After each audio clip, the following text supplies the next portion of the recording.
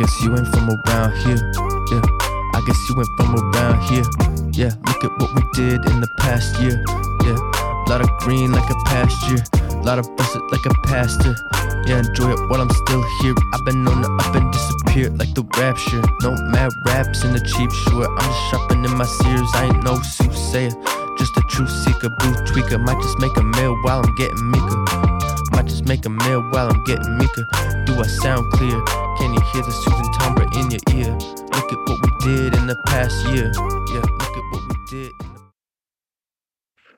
Hello, everybody. Welcome back to EBS&FLOW. I am Dan Unaki Dan, and I'm here today with Nomad from the Nomad Podcast. What's up, Nomad? Hey, glad to be here. And also with Joshua the Branch. What's up, Joshua?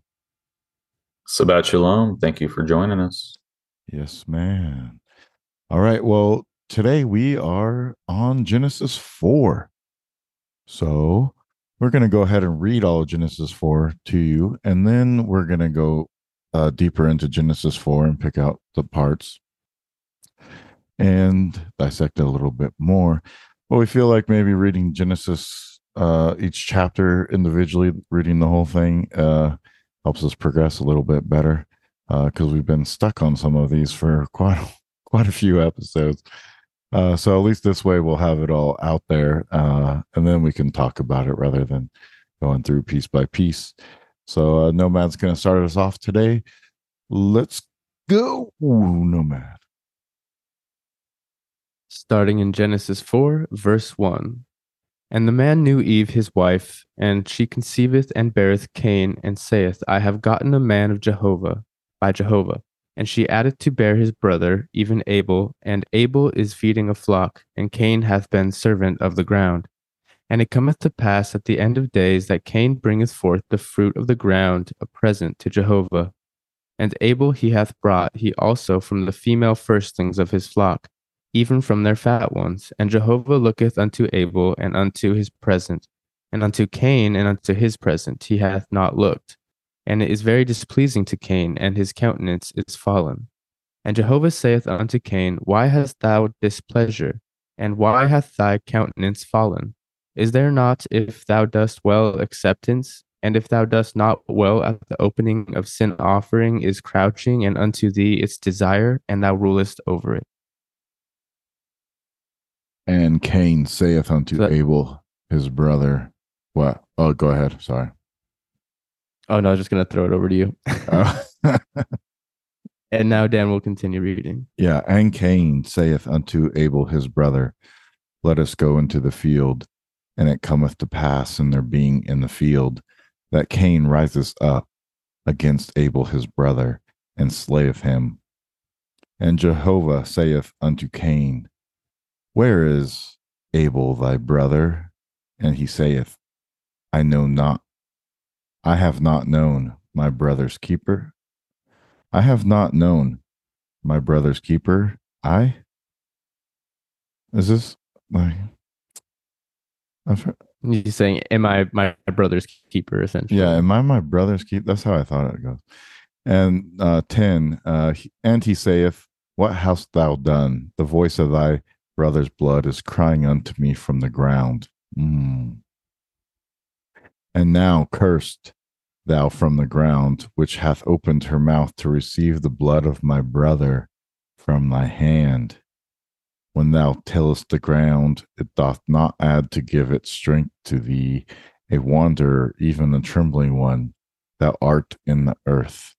And Cain saith unto Jehovah, Greater is my punishment than to be born. Thou hast driven me today from off the face of the ground, and from thy face I am hid, and I have been a wanderer, even a trembling one, in the earth, and it hath been. Every one finding me doth slay me. And Jehovah saith to him, Therefore, of any slayer of Cain, sevenfold it is required. And Jehovah setteth to Cain a token that none finding him doth slay him. And Cain goeth out from before Jehovah and dwelleth in the land, moving about the east of Eden. And kick it over to And Joshua. Cain knoweth, and Cain knoweth his wife, and she conceiveth and beareth Enoch. And he is building a city, and he calleth the name of the city according to the name of his son, Enoch. And born to Enoch is Irad, and Irad hath begotten Mahalujael, and Mahalujael hath begotten Methuselah, and Methuselah hath begotten Lamech. And Lamech taketh to himself 2 wives, the name of one Adah, and the name of the second Zillah. And Adah beareth Jabal. He hath been father of those inhabiting tents and purchased possessions. And the name of his brother is Jubal. He hath been the father of everyone handling harp and organ. And Zillah, she also bare Tubal-Cain, an instructor of every artificer in brass and iron, and a sister of Tubal-Cain, Naamah. And Lamech saith to his wives, Adah and Zillah, hear my voice. Wives of Lamech, give ear to my saying, for a man I have slain for my wound, even a young man for my hurt. For 7-fold is required for Cain, and for Lamech 70 and 7-fold. And Adam, again knoweth his wife, and she beareth a son, and calleth his name Seth. For God hath appointed for me another seed instead of Abel, for Cain had slain him. And to Seth, to him also a son hath been born, and he calleth his name Enos. Then a beginning was made of preaching in the name of Jehovah. This is quite a profound chapter, I must say. Yeah, there's a lot to unpack. What stood out most to you guys? Well, in the beginning there, it's talking about Cain and he's a servant of the ground, right? But it also talks about in verse 3, and it cometh to pass at the end of days. So that would almost imply, like, now we were talking about the parable of the wheat and the tares just before this, and there it says he's a farmer, and then in the days, it's just too much. So that's something I'd never noticed before. Yeah, that first line trips me out. And the man knew Eve, his wife, and she conceiveth and beareth Cain, and saith, I have gotten a man by Jehovah.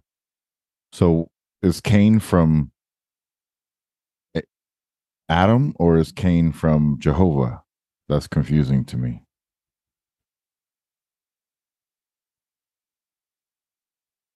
I know that was my question too. It's a very interesting way of putting it. I've gotten a man by Jehovah, because that almost sounds like kind of like when Mary is saying that, right, about Jesus. It's like she's not referencing Joseph. She's like saying, I've gotten a son by God, essentially. Yeah. Well, maybe it's a comma, and then it says, I have gotten a man by Jehovah, semicolon, and she addeth to bear his brother, even Abel. And Abel is feeding a flock, and Cain hath been servant of the ground. Still confusing to me. Is she saying that? Yeah, go ahead. Well, I think one of the things that's interesting about this is how, if indeed there was this perversion that occurred with the serpent and the tree and Eve, that it wasn't just fruit, but also this knowing, in a sense. I think that what happened is that she actually had two different seeds in her. She had Cain and Abel both. And when they were born, then they get older, and Cain is apparently the seed of the serpent because he slays him. But I do see the point you're making there with the way it's said. It would seem that let's check a different version. the good one would be the one paired with Jehovah, whereas it's the other way around here. Yeah. That's. But he could have been the firstborn or something like that, because he's listed first. And if so, that would kind of also be analogous with the story of Jacob and Esau, because Jacob and Esau were twins in the womb and wrestled to, one was born first. And that's why Jacob's named as such, because it means heel catcher, because he grabbed Esau's heel coming out of the womb. So I think that story kind of echoes back to this Cain and Abel story here, where one of the seed, the serpent seed, is always trying to steal the authority that is basically granted to the seed of Adam. But by killing off Abel, it was an attempt to silence, to stifle that seed. But then they have Seth, who then perpetuates the seed.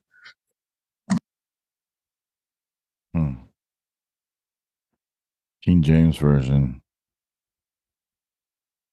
And Adam knew his wife, and she conceived and bare Cain, and said, I have gotten a man from the Lord. Maybe she's telling him? It's basically that way here in the Septuagint. It says, now Adam knew Eve, his wife, and she conceived and bore Cain, and said, I have acquired a man through God. And it's got a footnote here too, which I can look up.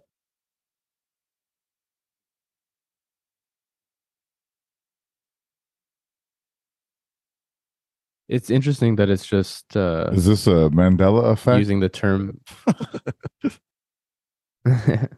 It's interesting that it's just using the term man too, like in every instance. Yeah. It's like, and the man knew Eve, his wife, and she conceiveth and beareth Cain, and saith, I have gotten a man by Jehovah.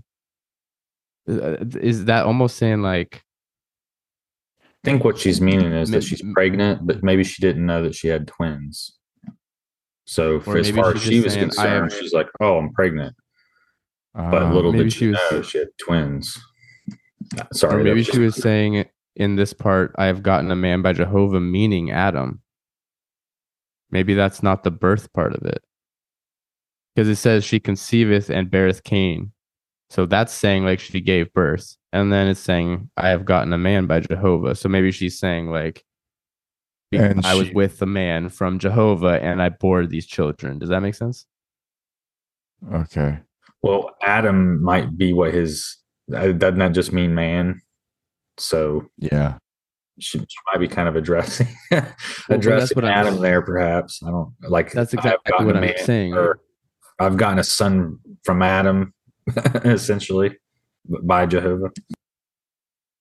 Well, I guess what I'm saying is, since man means Adam, it would be weird to me that we're saying that she's saying Adam here and then a son here. So what I was saying is maybe this is the same person.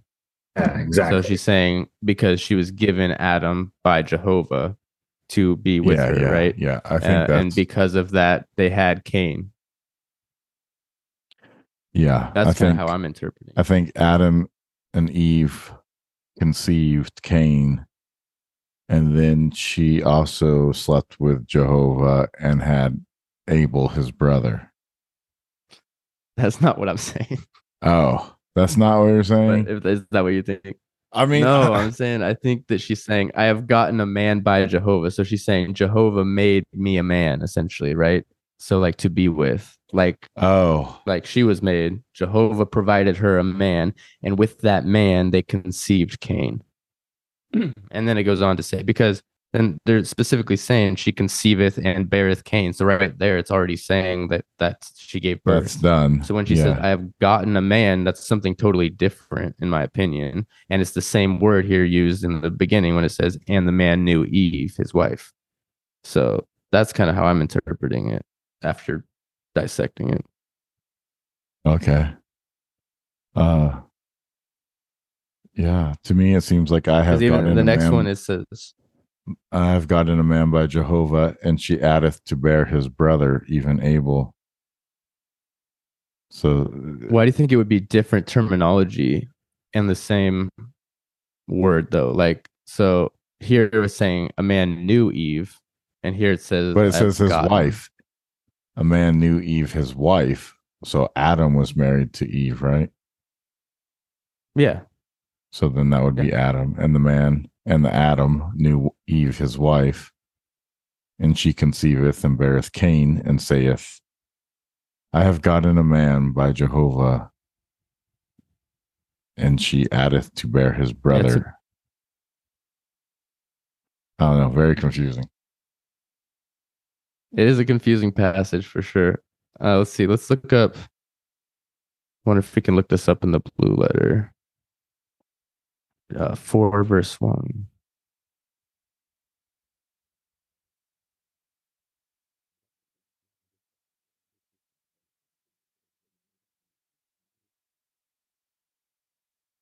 Is there anything else you guys wanted to add while I'm getting this up?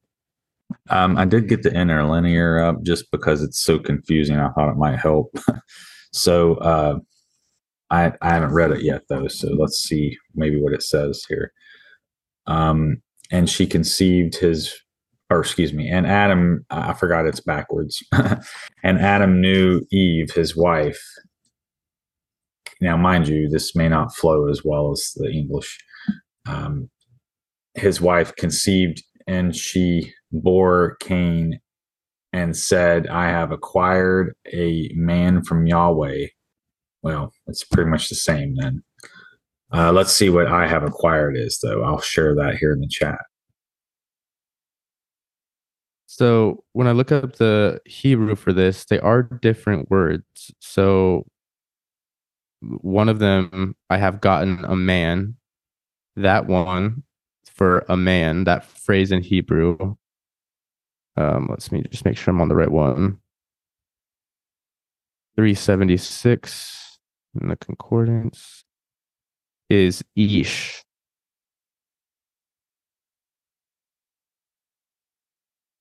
And then the other one is Adam when in the first sentence there.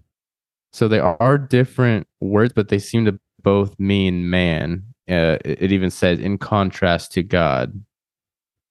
So it doesn't seem like, in my opinion, if we go back here, I've gotten a man by Jehovah. So I guess maybe it's saying, maybe that other one is more of like a younger man. I don't know. But it is interesting that it's different words they use in the original Hebrew. Maybe it's like Ish versus Adam. She's been blessed, and now they have a second child, and that is Abel. That Jehovah blessed her with the ability to have another child after Cain, and that was his brother. See what I'm saying?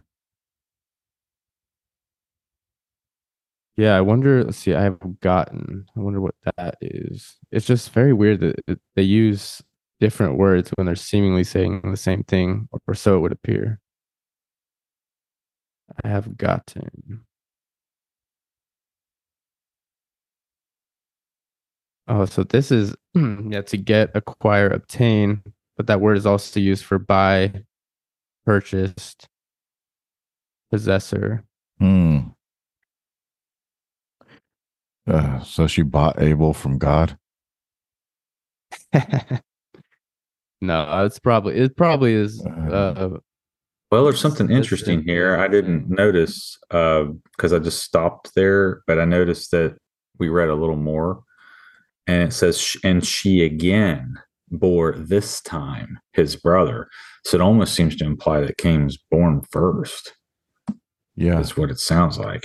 According to this, I'll share this link right here. Yeah. Well, it says even Abel. Which kind of blows my mind because, I didn't think that was necessarily the case, but that's the interlinear there.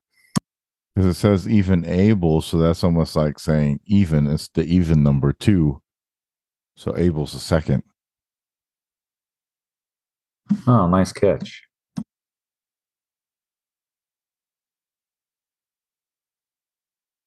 Is Yeah, there it is. 3254. And did she again bore this time. It's like in the middle or at the bottom or middle now, top. did you guys feel that Abel was born first? Is that what your perspective of it was, or? Well, I didn't necessarily know. I mean, I just assumed they were always twins and kind of born. Okay.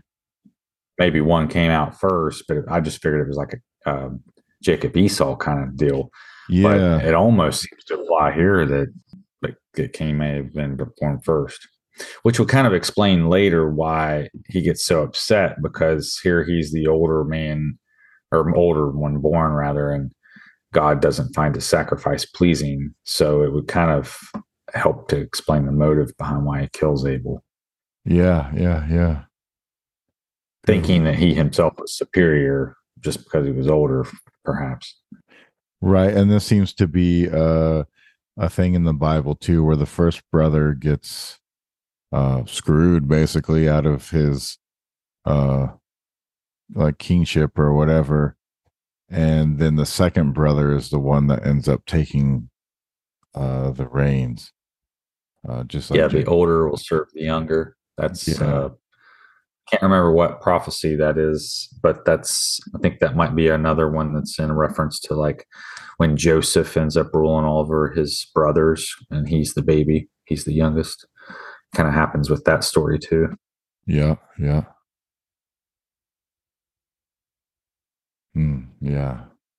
So then he ends up killing Abel because he can't deal with that. Talks about the blood that comes from Abel feeding the land. And the end of days, which is Ragnarok, essentially. So, I mean, we got to look at that, what that end of days phrase means, because if that's happens to be in Revelation too, that might be quite an interesting clue. Because it could be like a really interesting hat tip. In this way, it's seeming like it's just it's still like very much part of the story. So yeah, something like that. Let's see here. At the end of the day, he was a farmer. But again, I think it could be like a reference to some of these agricultural parables. There's a lot, because Cain would kind of like represent the root of, this sinful nature in a sense. Yeah, I think that's a good way to put it, actually, because the fruit ends up being Seth. So that means if Cain is the root, then Abel was the stalk, and Seth is the fruit. Oh, interesting. Yeah, the vegetable perspective does kind of help. There's so many parables and things in that context. Even Christ was, as they say in the Orthodox Church, sacrificed upon the tree, and they call him, the first. He was the first fruits. So it's always a consistent theme. So, and when I'm in the blue letter, I don't think they actually use the term end of days, but just in process of time. If I'm looking at that correct. So, it's pulling from the KJV. That's why. It's like saying, and through time, and this will be what happens from here on out through the end of days. Until the end of time, this shall go on. Yeah, let's see. Yeah. Interesting. That makes sense, though. Which, again, people probably hear that at first and just immediately assume it's like, the end of the world. Well, in the interlinear, it does actually say that. It says what? One of the words does, and in the course, it's hard for me. Hold on, I gotta click this button. Otherwise, I gotta hold the space bar. So with the part there, 793, it says end at the end of time, end of space. It's very interesting. I'm so happy to have seen that. I just honestly shocked. That's why I love these Genesis sessions, man, because like you just can't read this stuff enough. It's really quite profound. Yeah, it's always great to have other perspectives too, and fresh eyes to just kind of make sense of things from Here's different the points of view.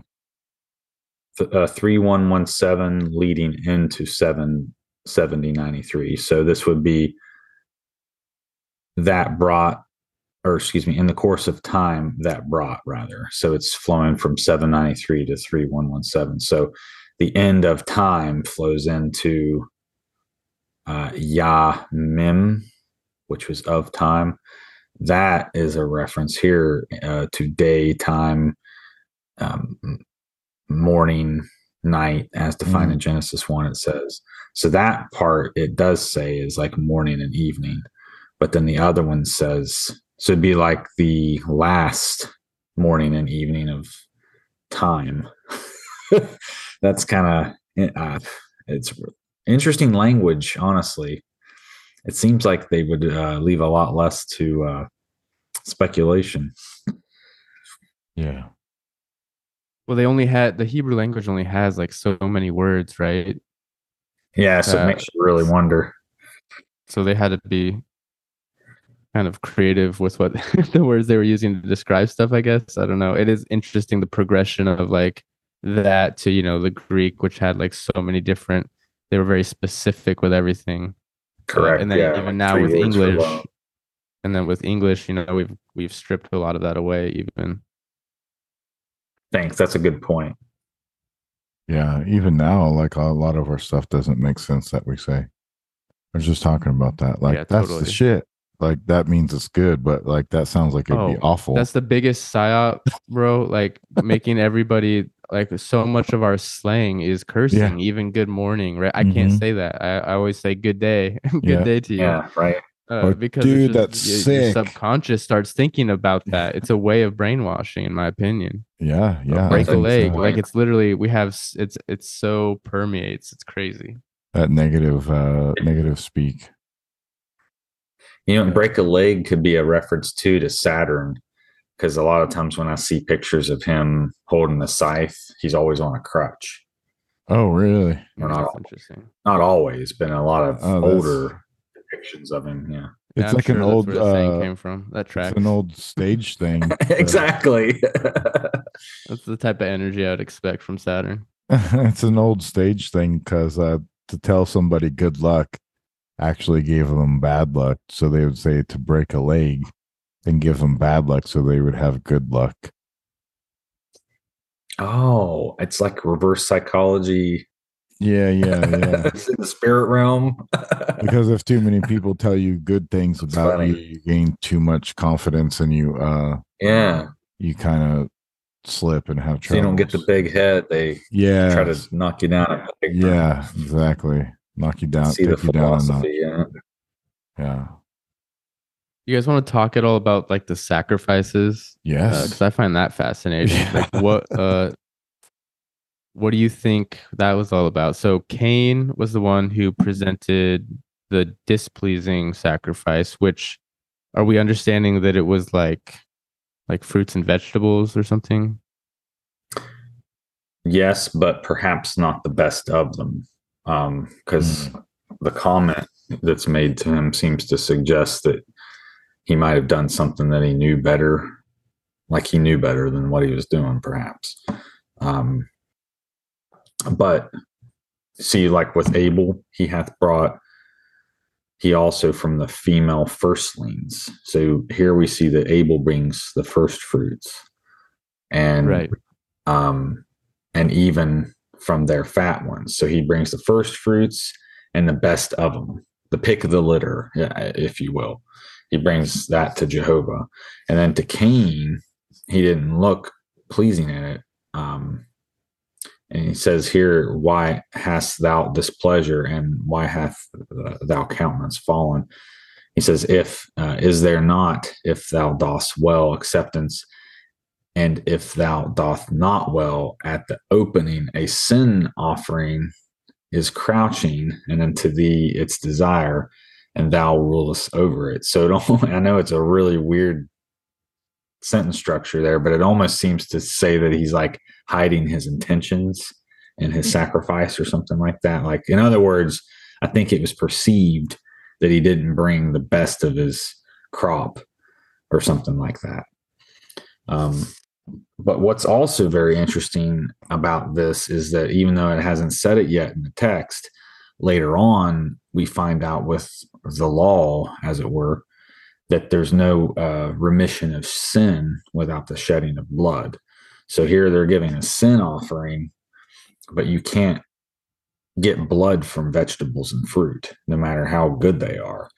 So it would almost seem that one of the reasons that his offering was not found satisfactory is simply because it wasn't alive. So maybe if he had brought in some goats to him that were like the first of the flock or something like that, perhaps that would have been seen as okay. But here he brings fruit and vegetables. Yeah, well, it even seems like he wasn't, like Jehovah wasn't even looking at the sacrifice, right? And that's why he got upset. You see what I'm saying? It talks about the sin lying at the door. I didn't even notice that a moment ago. I might have skipped over that on accident. If I go back to the maybe wild because seed. he killed the animal and killed it and brought it to him. So he was like, I'm not even going to look because I know you killed it. Why do you bring me something dead? I want something that's alive. I think Cain maybe didn't even understand that he wasn't supposed to bring him something dead. Because then it seems like he takes his brother and kills him almost to say, like, here you go. Look, I killed the best one now because you wanted the best one. See, I've actually had that thought go through my head is that, I know that's a really macabre thought, but that thought has crossed my mind. I mean, they're the first. Saw Abel as the lamb, right? Yeah, they're still the first people, so they're not even going to understand like right and wrong yet. It hasn't really been like put into. I mean, they understand it from eating the fruit from the tree. Well, Eve did, but even them, they're still like the first children being born, so they're kind of, I don't know how to say it, like dumb or just like, naive. Yeah, naive. There you go. That's a better word. Naive. And it seems like Cain is almost naive to not even understand that he doesn't want this death offering, that he wants something alive and something of sustenance. And so then he goes, okay, well then I'll kill your best man. Then you're Abel that you love so much. I'll sacrifice him for you. And as I'm reading this, does it say anywhere that Jehovah wanted a sacrifice, and does it say that he was pleased with the first one? No, because to me, what I actually see here is Cain bringeth some fruit of the ground and presents to Jehovah, and Abel he also from the female firstling of his flock, even from their fat ones, and Jehovah looketh unto Abel and unto his presence. So here we have, they're bringing their sacrifices. It doesn't say anything that they're supposed to. At least I haven't seen that anywhere. And so Jehovah's looking at the first sacrifice, which is, or I guess at Abel's sacrifice. And then Cain, unto his present, he hath not looked. So it's essentially, Cain gets upset because Jehovah's not looking at him or looking at his sacrifice. It's not so much anything about like if one or the other is good or not, at least so far. And then Jehovah so far saith that unto Cain, and Jehovah saith unto Cain, why hast thou displeasure, and why hath thy countenance fallen? Is there not, if thou dost well, acceptance? And if thou dost not well, at the opening, a sin offering is crouching, and unto thee its desire, and thou rulest over it. To me, what this is saying is like, it's your accountants and what you're bringing. Like, yes, like in your heart, you know that you're not like doing something right, and that's why your countenance has fallen. It doesn't seem to be so much about the actual sacrifice, is it? I Yeah. agree. Because again, that didn't come till later. The remission of sin by the shedding of blood. That isn't something that's been a dictate yet. Yeah. But yeah, It doesn't say animal either. It just says fruit from the ground. So, I mean, Right. it's not necessarily an animal that he kills either. oh, I think he brought vegetables and fruit. I think that's what. Yeah, Abel brought the fruit, right? Or no, Cain brought the fruit, and Abel brought the animal. So Right. then, what if it's saying saying like in the first sentence there, where it's talking about, and man was husband to Eve, and she bare Cain, and then she had a man with Jehovah, and that was Abel, and Abel was showing favoritism because it was his son and not Cain, and because Cain was the son of Adam, but Abel was the son of him. That makes sense.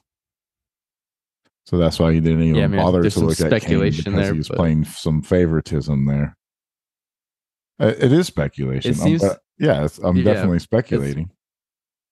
It's a theory for sure. To me, it sounds like he's saying that it's like the intent, right? Everything gets back to intent, because he's saying like, you know that you're not bringing your best, like you know that's kind of what I'm gathering from it, because he's looking at Cain knowing, or he's looking at Abel knowing that Abel specifically went out and tried to bring his best and put his best foot forward. Very interesting. So Cain's upset, and then he goes and kills his brother, right? That's the next step. There's a story that's kind of relevant right now that I dropped a link in the chat. There's a really ancient Sumerian story.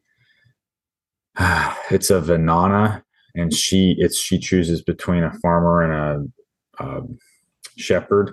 But I think in her story, she chooses the farmer, and Jehovah chooses the shepherd, which I think was kind of an interesting contrast.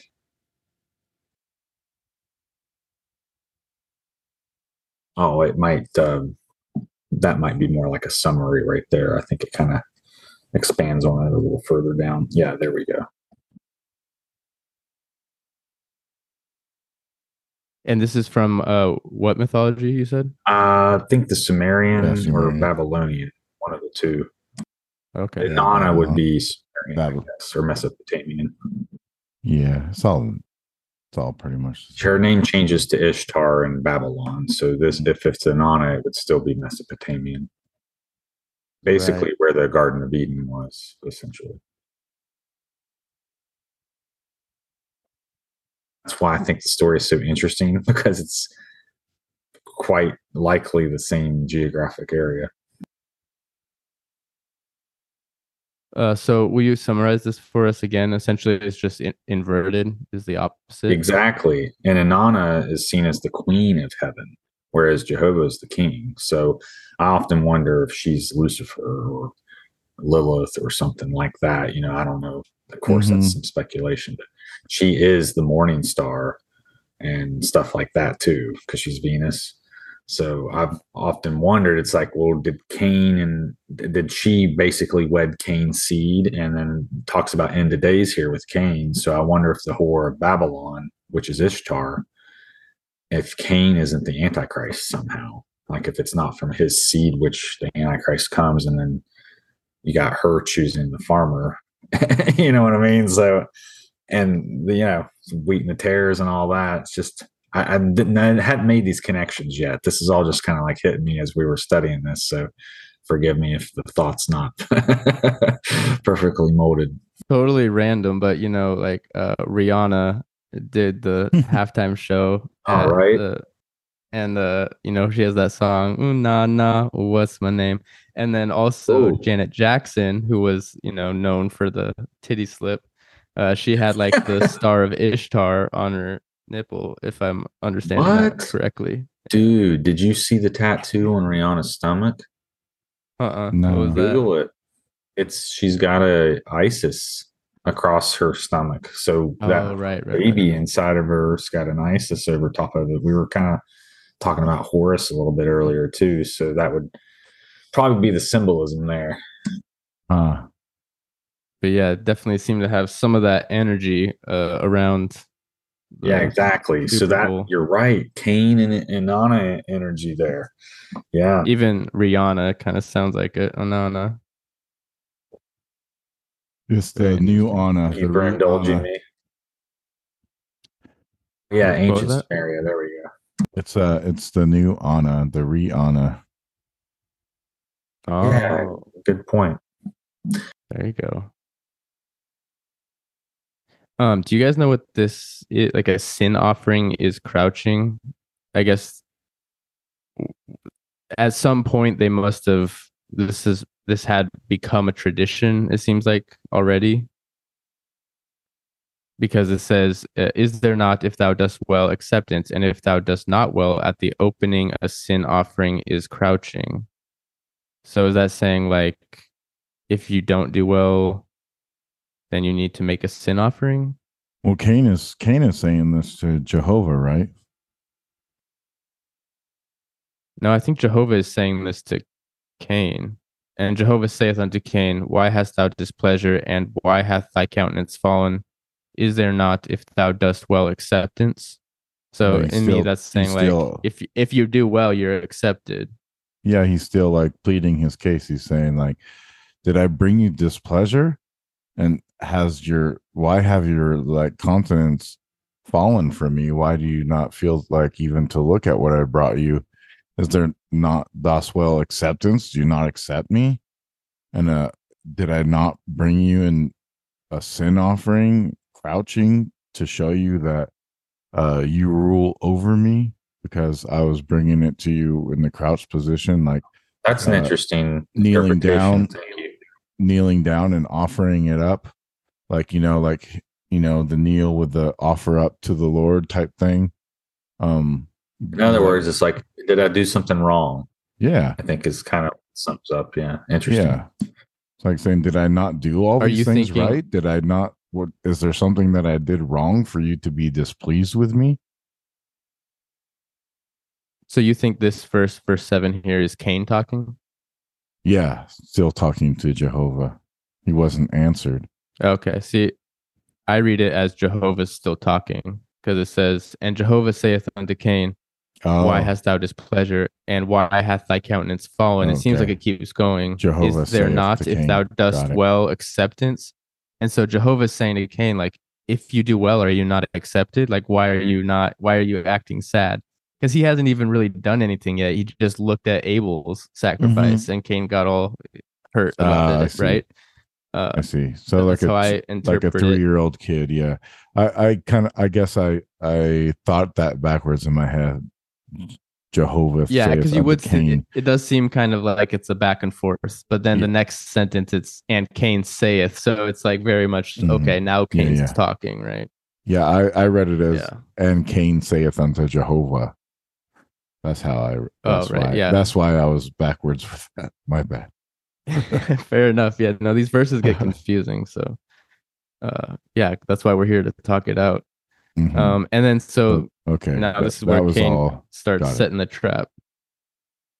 And so in verse 8, and Cain saith unto Abel his brother, let us go into the field. And it cometh to pass in their being in the field that Cain riseth up against Abel his brother and slayeth him.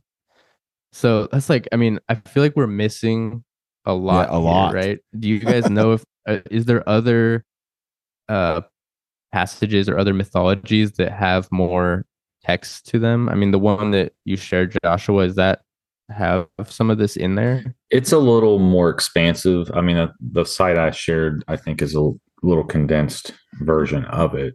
because these Sumerian epics, they can kind of be a little wordy at times. but yeah, there's like a whole story to it. But I think it's called The Descent of Inanna is the full version. There's like a link up to the top there where it's like a much larger expanse on it.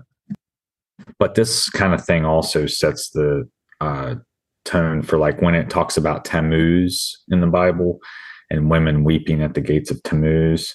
Well, Tammuz is kind of like modeled after this shepherd, Dumuzi, which I think is also Cain, kind of in a sense, like modeled after that archetype. So what was his name? Dumuzi?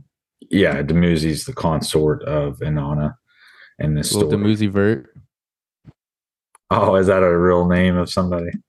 No, it's Lil Uzi Vert is like a rapper. I can't keep up with the rappers. Also, people say, is he actually saying Lucifer if you say it fast? Oh, interesting. Well, with all that I've seen from those dudes, I wouldn't be surprised. Well, and he's one of the big proponents for Neuralink, him and Grimes. Oh, Jesus. Oh, yeah. Talking back and forth about getting that. So it tracks. When last week I brought up the Aries constellation and I had mentioned Dumuzi as the shepherd. Oh yeah.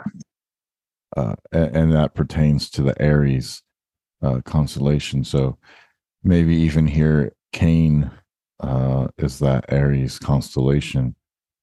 Interesting.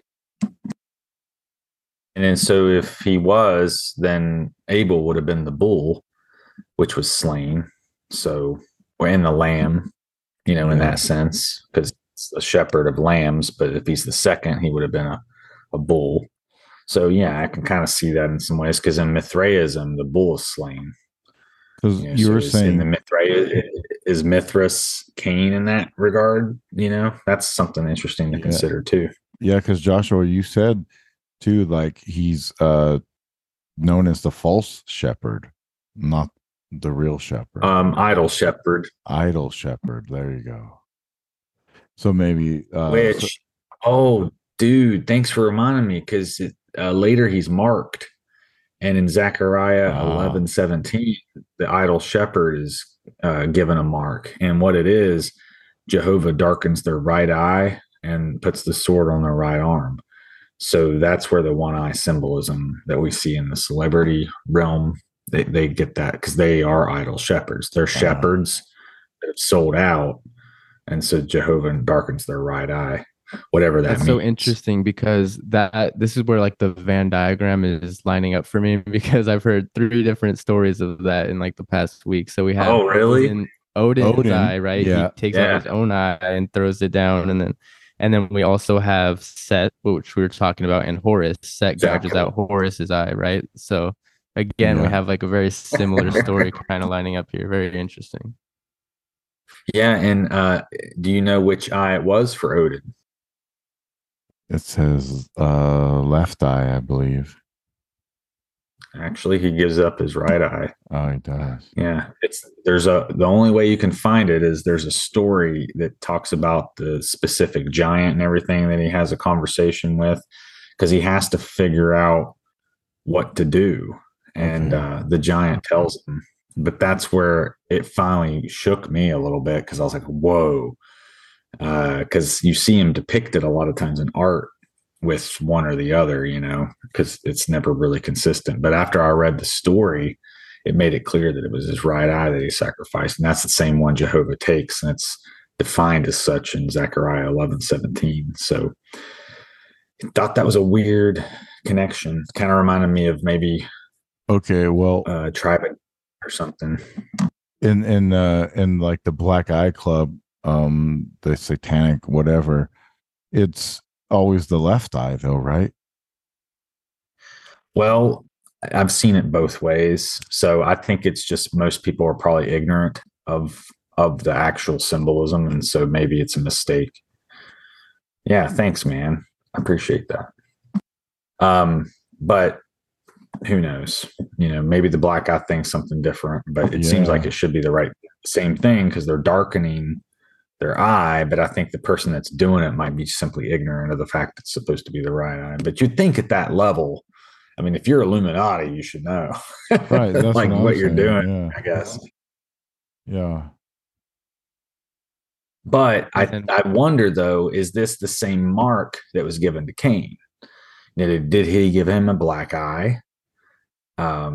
He sets a mark on him and says that nobody can harm him, and if they do, they get cursed. And so, what the story is, I think we get the story maybe in the book of Jasher.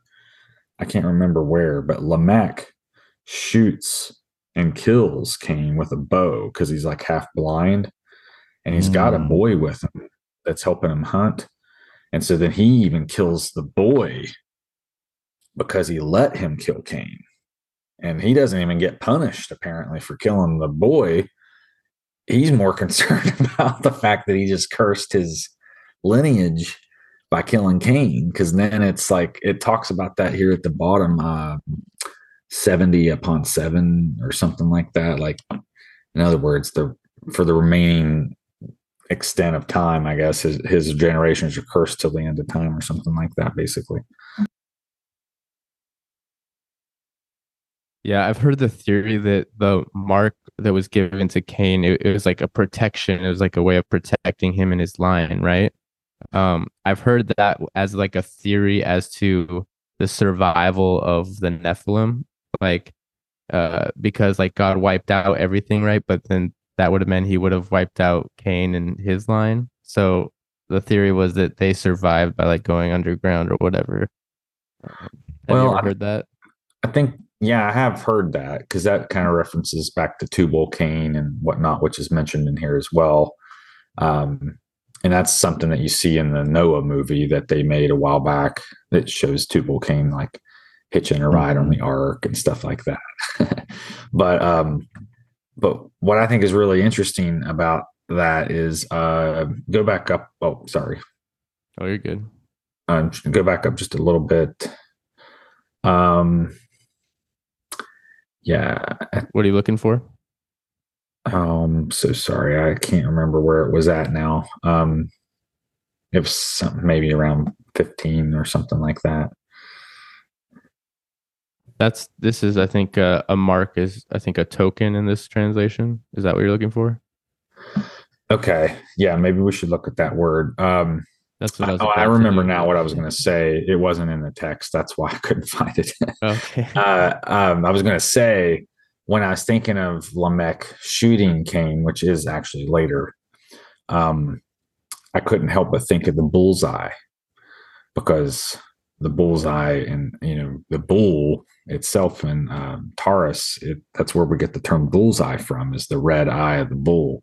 So I kind of wondered if maybe, it never really talks about where Lamech shot Cain. So I kind of wondered, I was like, well, did he hit him in the bullseye?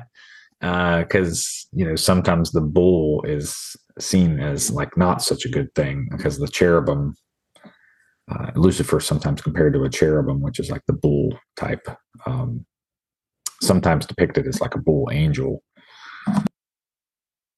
And bulls are laws, and to be a bully is to bully people. So like when you make laws, you're bullying people, and Cain founded cities, which you find laws in. So for me, it kind of like stacks up in my head. I know I sound kind of scattered when I'm talking about it, but like it just seems like the fruit matches in a sense. Right. So I looked up in the blue letter the Hebrew for a mark.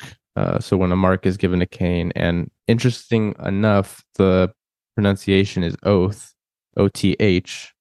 So to me, that's like this is like an oath between him, right? I think that tracks. Some of the other words it's used for is signs, tokens, miracles, or mark. Mark actually is the least amount of times it's used as. It's usually used as signs. Some of the other words, though, like an omen or a warning or a distinguishing mark. So it could have been, a physical thing, or it could have just been more of like a curse, or like, like if anyone messes with you, something bad will happen to them, right? Like a decree, just a spoken decree alone, a curse. So that's interesting.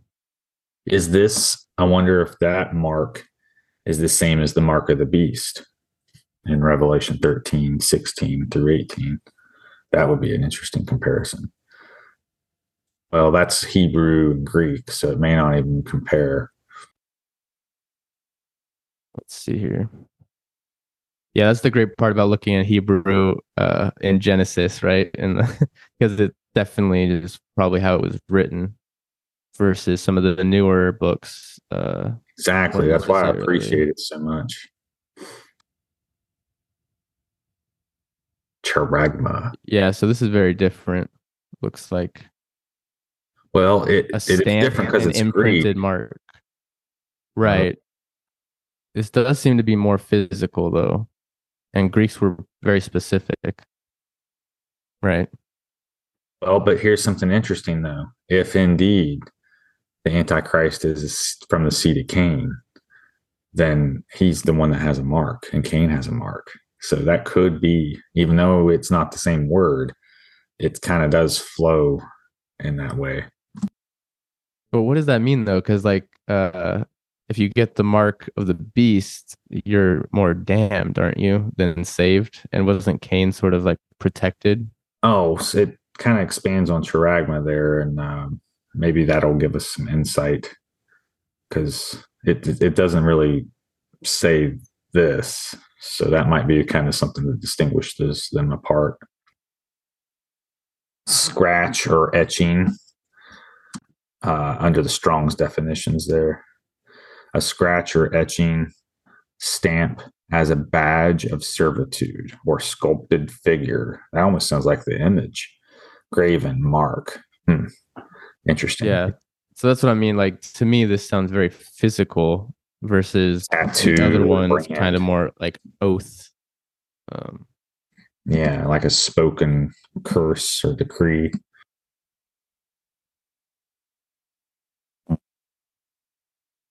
Yeah, so they do look different, but it kind of does feel the same though. Like I would just assume, like, Cain's seed's going to try to always kill Abel's seed, or Seth's seed, I guess.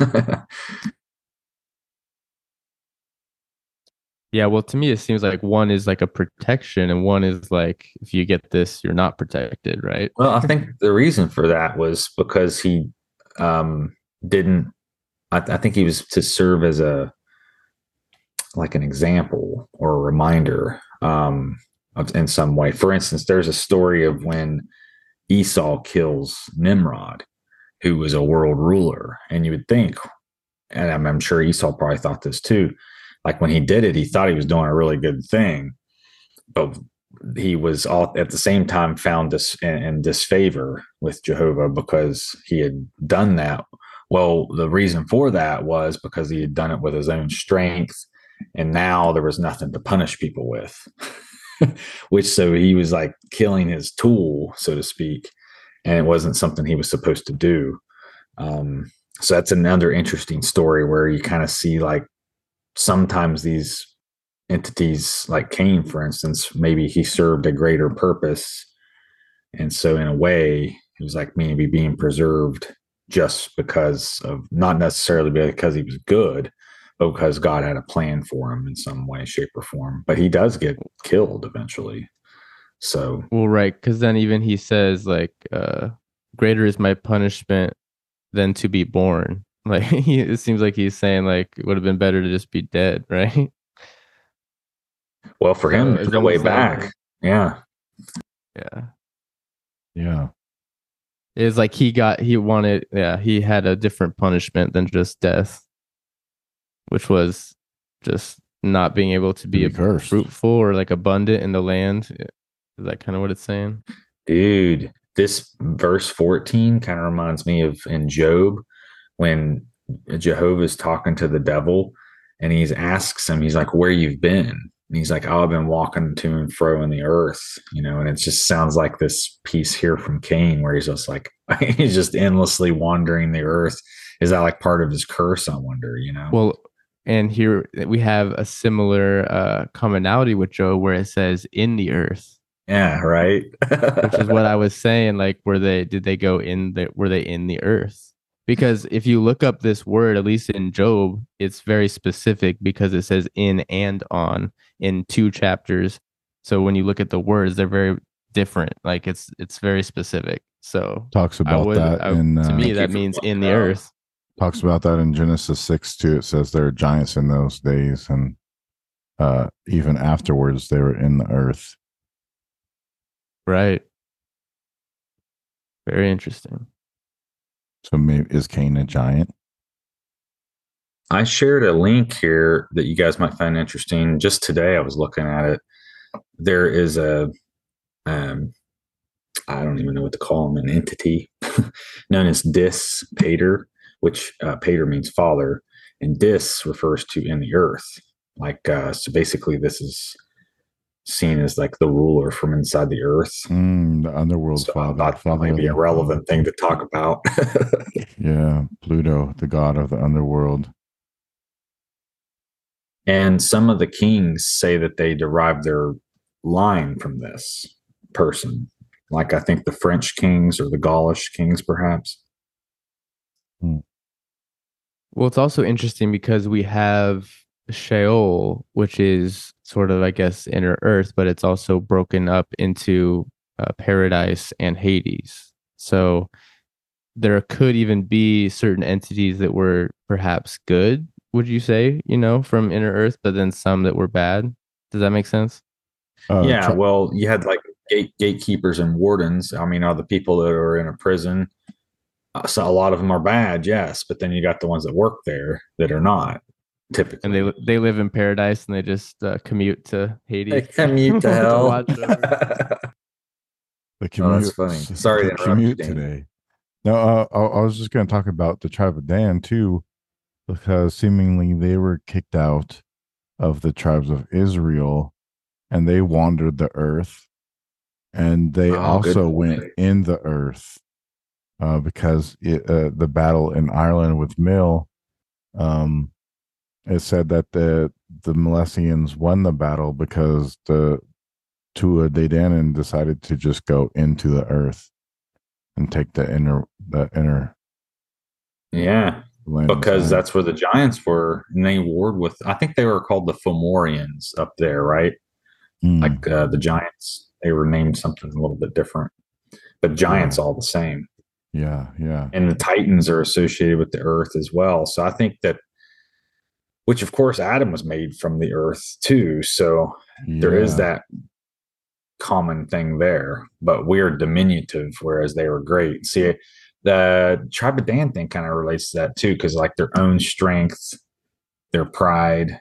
Well, the Titans and giants were known for their great strength and pride as well. So it's kind of an interesting comparison there.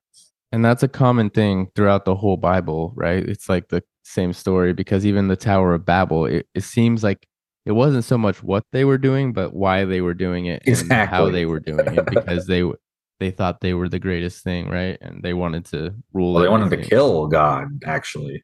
Yeah. Right. Yeah. I don't think it necessarily in itself, like building tall buildings and stuff, is bad, but like if that's your reason behind it, God might have a problem. Well, and I was thinking about that the other day. So have you ever had like a terrarium or an aquarium?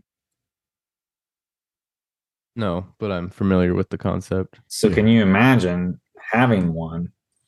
Because I've had them, and you can. I know they're a little different than dogs and cats and such, but you can still form attachments and such to your salamanders and newts and fish or whatever it might be.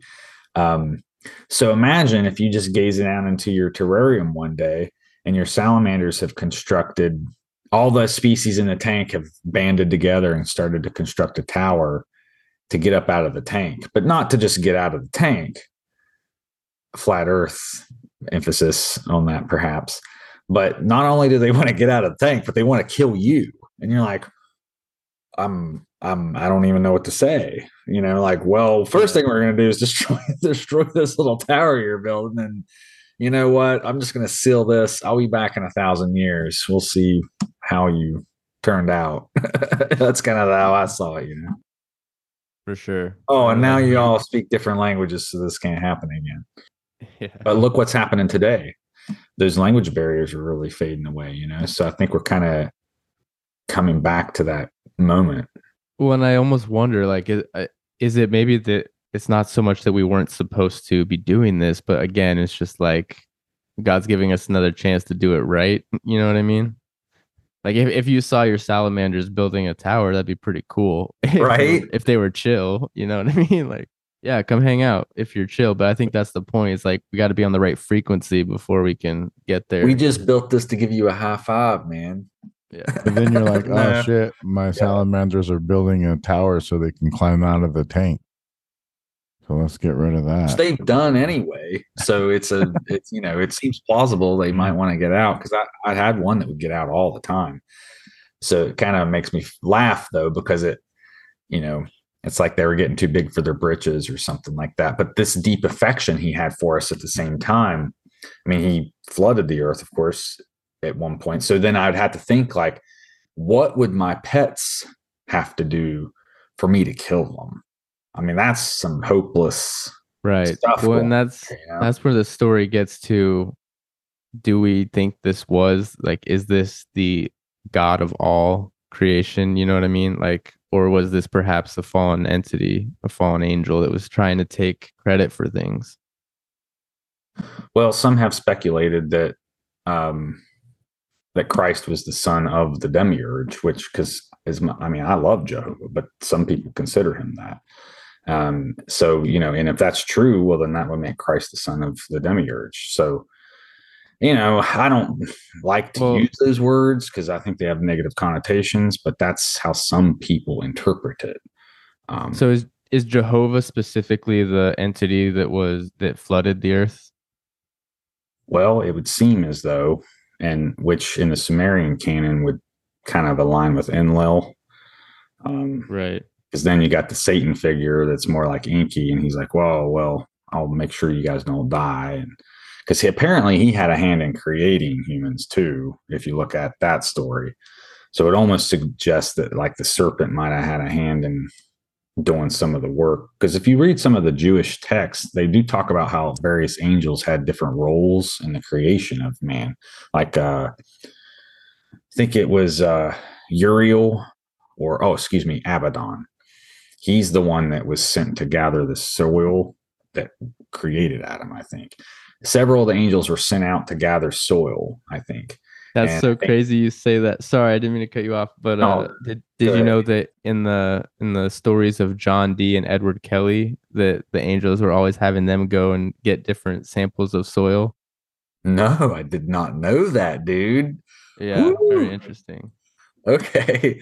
Well, anyway, only one of the angels returned with the proper amount, and that was Abaddon.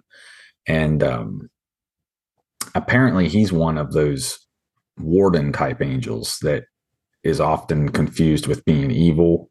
In fact, you see a lot of heavy metal bands name things after Abaddon all the time. And it's just kind of funny because it's like, well, he might be in hell, but he's actually guarding the gate, I think is what it is. So all the other angels fear him, but apparently he was the one that had a big hand in creating humans, at least one of the tasks associated with them, because then Jehovah breathes his Ruach HaKodesh into the vessel that was created. So I would think maybe his angels helped him create it, but then he animated it, so to speak. A lot of times in the God type crossovers, they associate Yahweh with Marduk, who was the son of Enki. So that whole demiurge thing you're talking about is like Marduk being Yahweh, being the son of Enki, the demiurge, or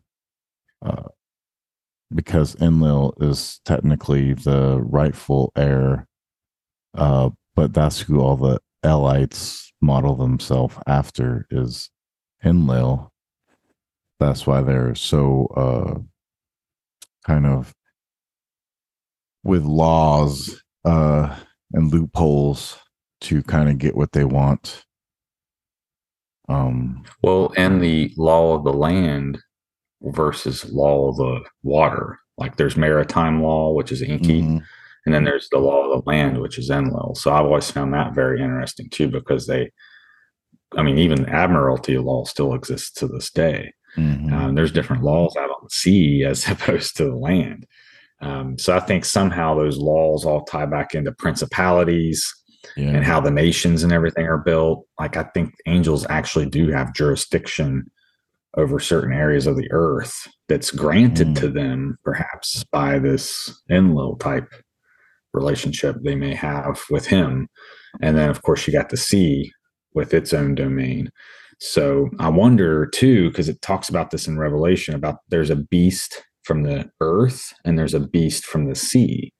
So it's kind of funny too, because it almost suggests like, well, the two work hand in hand. So it's like one day the law of the land and the law of the sea will become one in this global empire or something like that. It's just, I love when you guys start talking about this stuff because it gets my mind really firing off.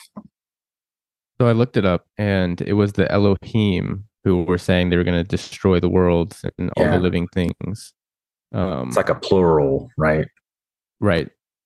So to me, it was like a consensus amongst the gods, the Elohim, deciding to destroy the world, but it doesn't mention Jehovah. And so here in the beginning, we have Jehovah that's like creating things.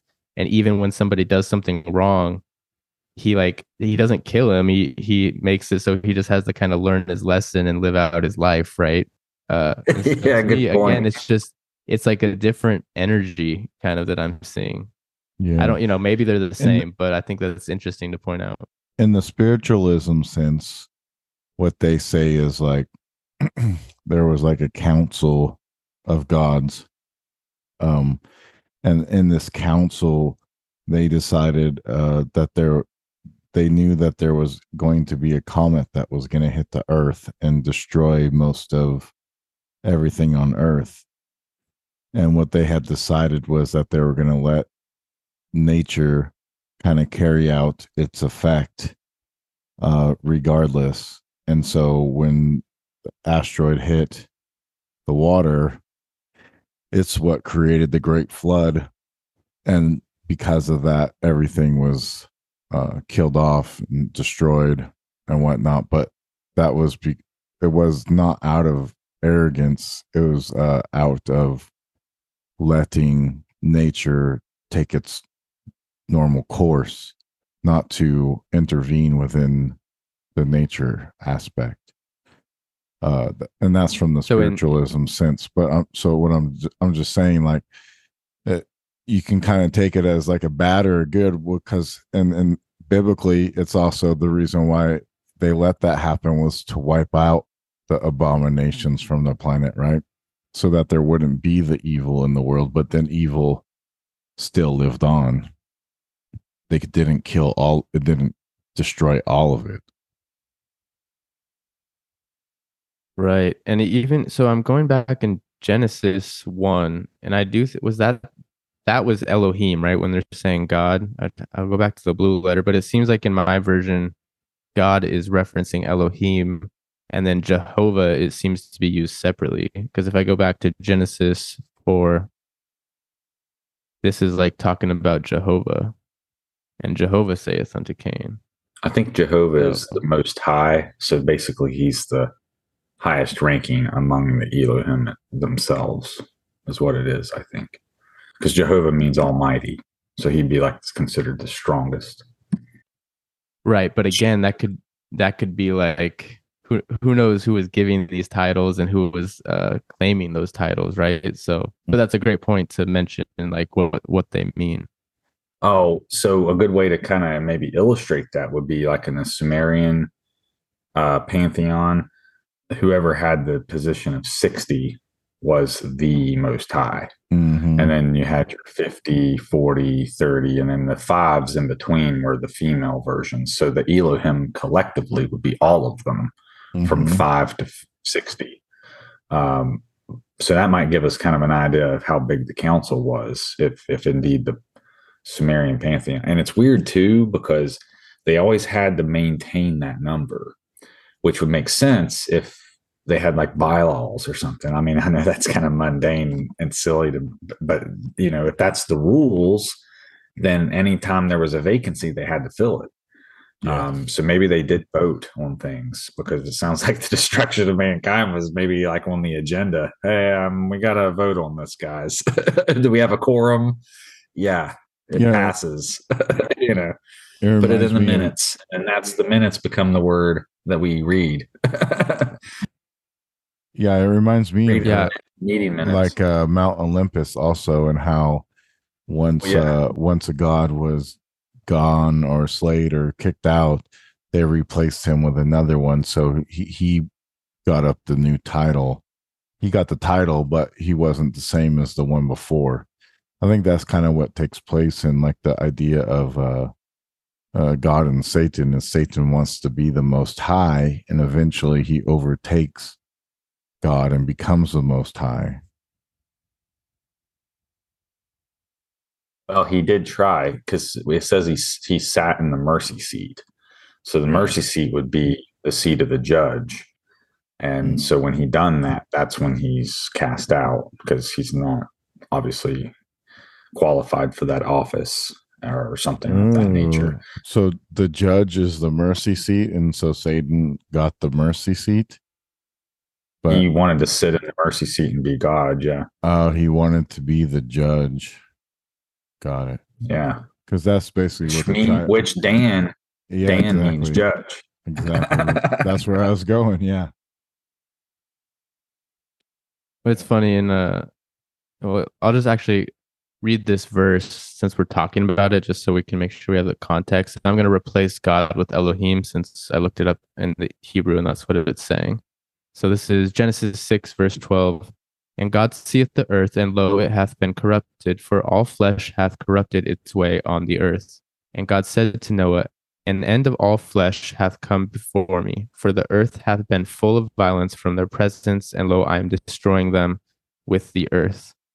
So, I mean, it seems like he's saying, like, I'm destroying them, right? It seems intentional, at least in this, in the Bible, in this mythology. Dan, where were you saying that it was more of like they were going to let nature take its course? Where was that from? Yeah, that was in spirituality, it's taken that way. I have this book that I read. I'm not sure the name of it, but I can look in my book section and see if I can find what book that was. But it was basically coming from like the spiritual, like Buddhist, Tibetan monks kind of point of view. I wonder if there would either of you know, would there perhaps, I'm totally speculating, guessing, be any connection between Jehovah and Enki? Or has it resonated with any other like Sumerian lore or Babylonian lore that you're familiar with? Yeah, possibly Anu. Anu's the most high, and he's considered like in the 60 spot. So I've kind of wondered if maybe Enlil's more like a Christ type figure, whereas Enlil or Enki? Enlil, because he had dominion over the earth and was closest to the Most High. Because Enlil had the 50 spot, but then Enki had the 40 spot, so he was not as high ranked. And that would kind of make sense if like Enki was trying to usurp authority that wasn't his. Now, there's another story too about usurpation, and that's with Inanna. So Inanna, who later becomes Ishtar, which is quite literally the whore of Babylon, but not whore in like a derogatory sense. I mean, for her, this was a sacred prostitution. It was like her duty, and she was over all of them. But anyway, she tries to take the throne of heaven as well from Anu. So there's another story about Venus, the morning star, trying to take the throne of heaven. She calls herself the queen of heaven, actually. Do you know what are some of the stories around Anu? Like, what was the sort of they try to cut his genitals off and stuff like that. Like they try to emasculate him. Like when they try to overthrow him, I think maybe even Enki does this actually. They're always trying to castrate each other because if they can get their balls and penis off, then that like somehow they lose. If they lose their two ball Cain, two balls in Cain, then there goes their potency, if you will, their virility, their ability for their seed to continue, and so on and so forth. So there's something really interesting. Well, the bull of heaven there you go. The decree, the only way you could get the bull of heaven was if Anu sent it. It was by divine decree. So if he sent that after you, that means he spoke your death decree, and the bull of heaven would come after you. And Anna summons that against Gilgamesh, and then they tear its leg off and kill it. So that is kind of a weird story. So Gilgamesh was like the first bullfighter, if you think about it. Are there any stories of Anu and like actions that Anu took? Does that make sense? What I'm getting at? Oh, well, I can't think of any off the top of my head, except there are some of the stories like involving with Marduk where nobody could defeat Tiamat. And so Marduk was basically kind of like the newborn of the gods, quote unquote. And he was really loud and boisterous. And apparently Tiamat was actually coming to kill him anyway. But they didn't tell him that. They just made him think that they couldn't handle him or handle Tiamat, and they wanted him to do it because he was very warlike and powerful. And he said, well, I'll do it, but if I do it, you got to give me the tablets of destiny. Like you make him Lord of the universe.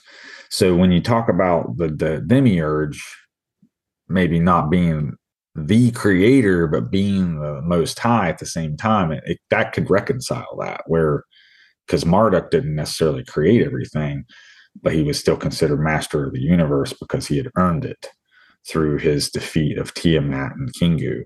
Because otherwise, had Kingu and Tiamat succeeded, and they would have been unchallenged, and then we would have a much different looking world, I'm sure. But apparently the earth we live on now is in fact Tiamat. So not only was she conquered and slain, but the mere fact that like humans we wouldn't even have anywhere to live. It's like everything that creation as we know it, like here on earth, I think, was all like it's like, hey, I'm going to take what I just did here. I'm going to make a trophy out of it, essentially. So I think that's where our sinful nature comes from, in a sense, is because we were made from Kingu and Tiamat, perhaps. So we were basically made from trash in the first place, in a sense. But because God wanted to prove how powerful he was and how good he was, he's like, I'm going to take what's basically evil and make it good. And we see that as a pattern in a lot of different biblical stories. So I could kind of see that because it's an exercise of the authority and the exercise of the power to be able to do something like that. Because we might be considered abominations in a sense ourselves to the Elohim, for instance. But here he's like, well, I'm going to do it because I want to. Of course, they also talk about some other motives, like they wanted slave labor and stuff like that because they were tired of doing all the heavy lifting here on earth. But anyway, I digress. Go ahead.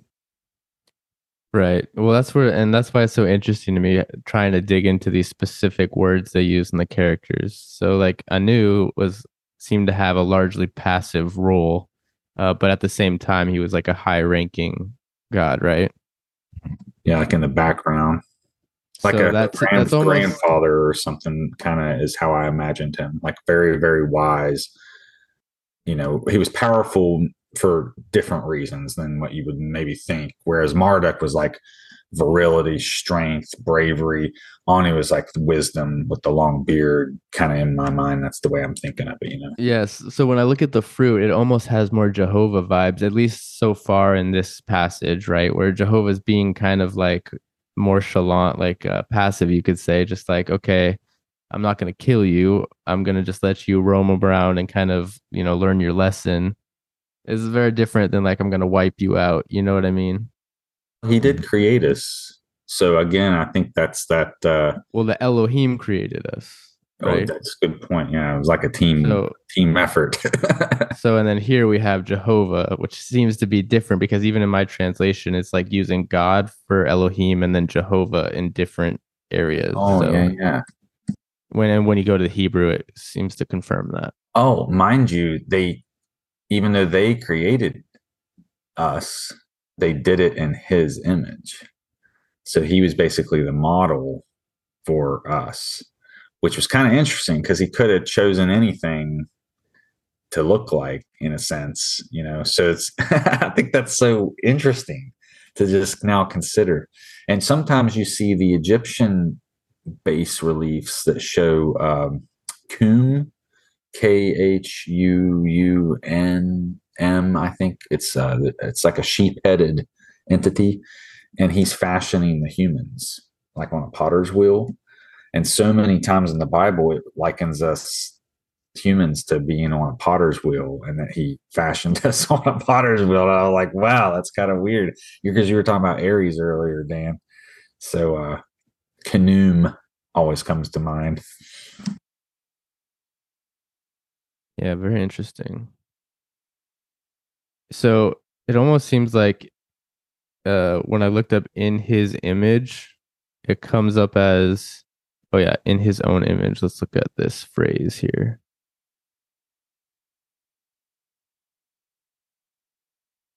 Interesting. So it seems to be just like a whole phrase. I don't know. I would have to look harder to try to find like a specific word for his, but in this case, it just comes up as Tessalem, which seems to just mean image, likeness, semblance. So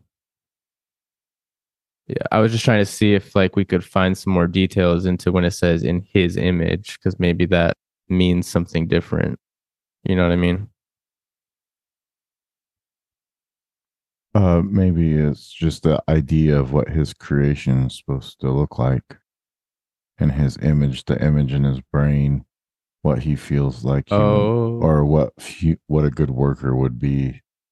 Because seemingly it has this connection to humans being workers, which is why the first things that Cain and Abel did was bring him fruits from tilling the soil, to show him, look, like we can work good. Look at what we did. And that's why he presumably cursed Cain, because he didn't bring him good fruits, and loved Abel because he did, because he was a better worker.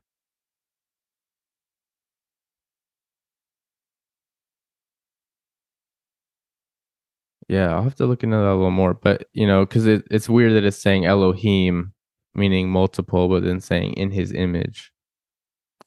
Yeah, because remember what we talked about, the serpent too.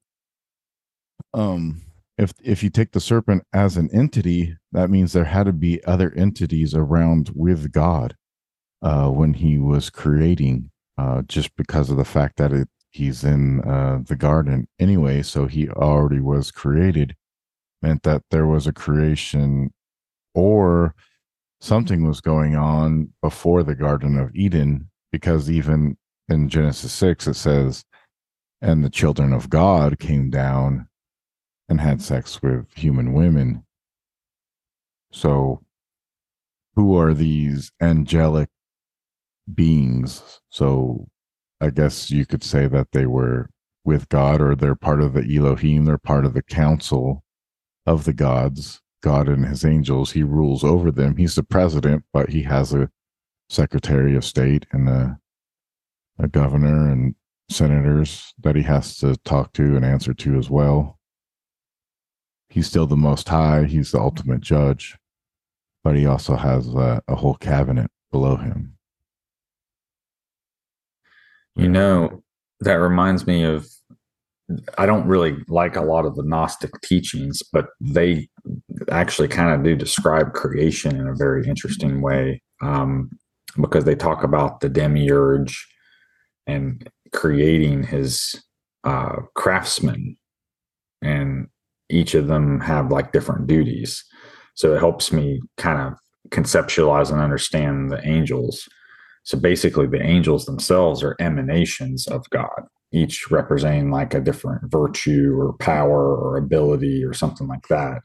And in this fractalized kind of way, it's like he maybe even split himself into different varieties of entities so that he could do different things. And I don't know, it's kind of a abstract thing to think about, but in that way, they kind of are children, you know?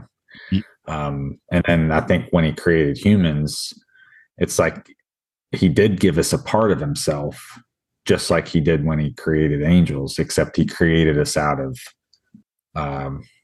like the most basic material or something. Oh, by the way, I dropped a picture of Canaan there in the Genesis telegram. And I think that right there kind of helps.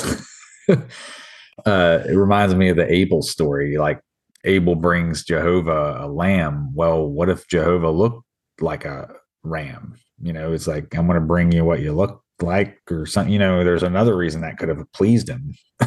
You know, so I don't know. It's worth a thought. Yeah, that goes back to the Aries Oh, symbolism too, right? Of the ram. Yeah. Yeah. Well, it didn't necessarily say that Abel's sacrifice pleased him, did it? Like he was just looking at it? Yeah. Well, he gets his countenance. So, in other words, to get the gaze itself is that pleasing thing. So I was kind of thinking of it this way. Imagine you have, because I don't have children, but imagine maybe if you had two children, they're both wanting to please their father in some way. And so imagine if, you know, your children were sent out to go get you something, I don't know, like out of the forest and one brings you back something really beautiful and the other one brings you back something not so great, you know. It would just be like, well, you would naturally be drawn to the one thing and not the other. So I don't know. I guess you might have appreciated both, but it seemed like it was something to do with the intention that Cain had more than the offering itself, I think. I mean, I think, to be honest, like I would look at the dead animal first because that's just like a more like stimulating scene, you know what I mean? Yeah. So like that's why, like, and then God says to Cain, like, bro, why are you tripping? Like I just literally looked over here and did you do something wrong? It was almost like he noticed his conscience was like to me, it was not so much like you said about what they actually brought, but like their accountants. And he could tell that Cain was not, because Cain was like showing guilt. You know, he was showing his hand. He had a terrible poker face. Yeah, that's a good point, because it does mention his countenance had fallen, which means that his face would have been grimacing or looked cross, perhaps. Oh, speaking of looking cross, there's a Canoe holding a cross, an ankh. Oh, the picture I shared though has like a picture. Yeah, he's called the Divine Potter. See, that's so weird. And Lord of created things from himself, which the angels would qualify as that as well. And I've heard that Yahweh being referred to as the one that exists as being the meaning of it. So it kind of does jive a lot with that stuff. And the Egyptian theogony, creation story, kind of does have some very interesting parallels to Genesis as well. Particularly the Ramua of the flood. Again, mentioning of like deep waters and such. And then out of that flood comes the lamb in the pool. So again, this big lamb symbolism and probably being sacrificed at the beginning of the world, you know, on top of the pyramid, etc. So it's very, very similar to Genesis.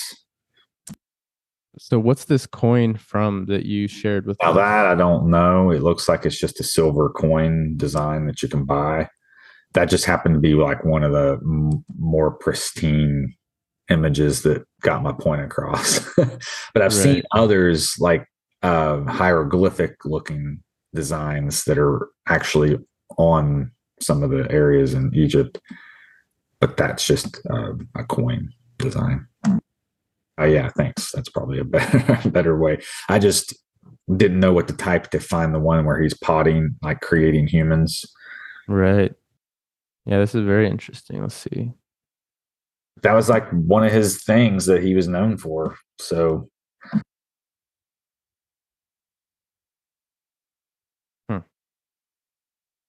And he is sorry, did you say he's a ram?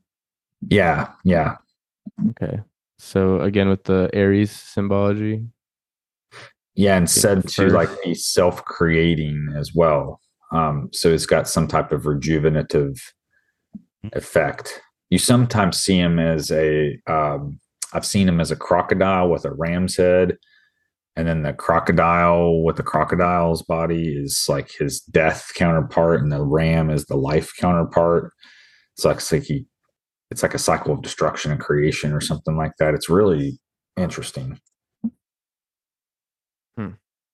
But the potter's wheel is what really drew my attention, because time and again, Yahweh and Jehovah can kind of like characterize themselves as the potter. And there's also the potter's field, which was purchased. And what was it? They took the silver that Judas had used to betray Christ and used it to buy the potter's field, I think. Which is kind of interesting because the potter's field is where all the broken pots went. So it kind of represents like sinners and broken vessels and things like that being redeemed with the blood of Christ. Is Adam, essentially, the red clay, right? Right. So it all goes back to the throwing a pot on a wheel. It just makes me giggle.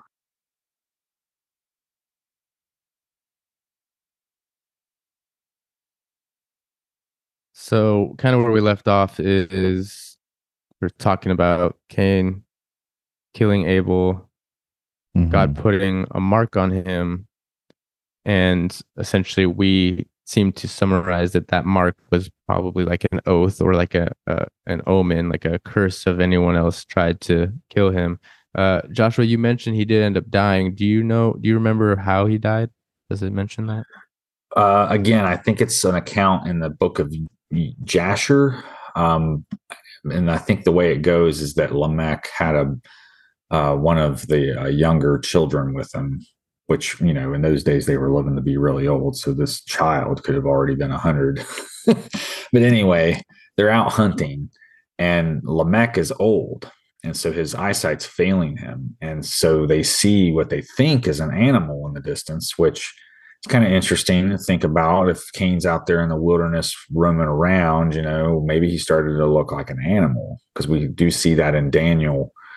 I think it's maybe chapter 2, where Nebuchadnezzar's made a beast, and he begins to look, as his fingernails grow out and his hair grows out, and he kind of takes after a beast. So I'd imagine Cain probably did look, maybe they couldn't tell what he was and shot him on accident. Because of course, if they had known it was Cain, he wouldn't have allowed it. And so Lamech, knowing and what had happened, he then slays the boy, I guess, because the boy was just too ignorant to know that he had basically invited a curse upon their family. But yeah, it's pretty wild story. I'll try searching for it real quick. Yeah, so I actually have it here, I think. But so where does this come from? Is it because this isn't in the Bible? It doesn't actually say the king died, right? Yeah, I mean, it's considered an extra canonical text, but I think Jasher's still considered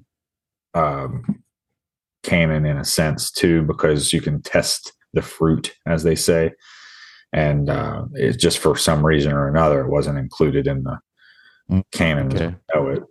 So I'll just read this real quick. So according to the Lamech legend, which was based on Genesis 4, but which evolved over the centuries, Lamech accidentally killed Cain while he was hunting with his son Tubal Cain.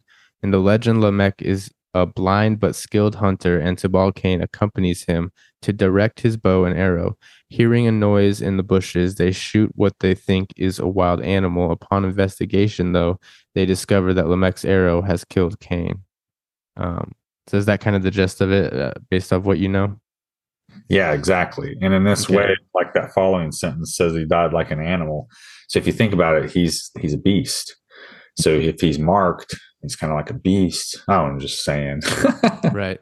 Uh, So I've heard that some of these stories are like in a way like fan fiction. So when there were gaps in the Bible, people Mm. would try and like fill in those gaps and create stories. I'm not saying this is it, right? Like that this could be totally true and what happened, but I there's like a very specific word in like the Hebrew language for these kind of writings. I forget what it is though. I have a So just Oh, it for could be people to keep called in mind. could be the Mishnah, like That the does sound right. oral tradition or something. I have What were a you saying, thing. Dan? I have a thing right here that says, according to extra biblical midrash, Lamech, who was blind at the time, killed Cain accidentally while hunting with his son. In this legend, Cain's mark was a horn, and so Lamech's son mistakenly thought Cain was an animal and led his father to shoot Cain.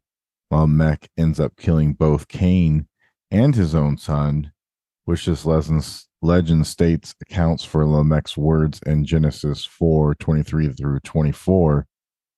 It is unlikely that Cain would have met his demise by being murdered by his descendant Lamech, since God had placed the mark on Cain to keep anyone from killing him.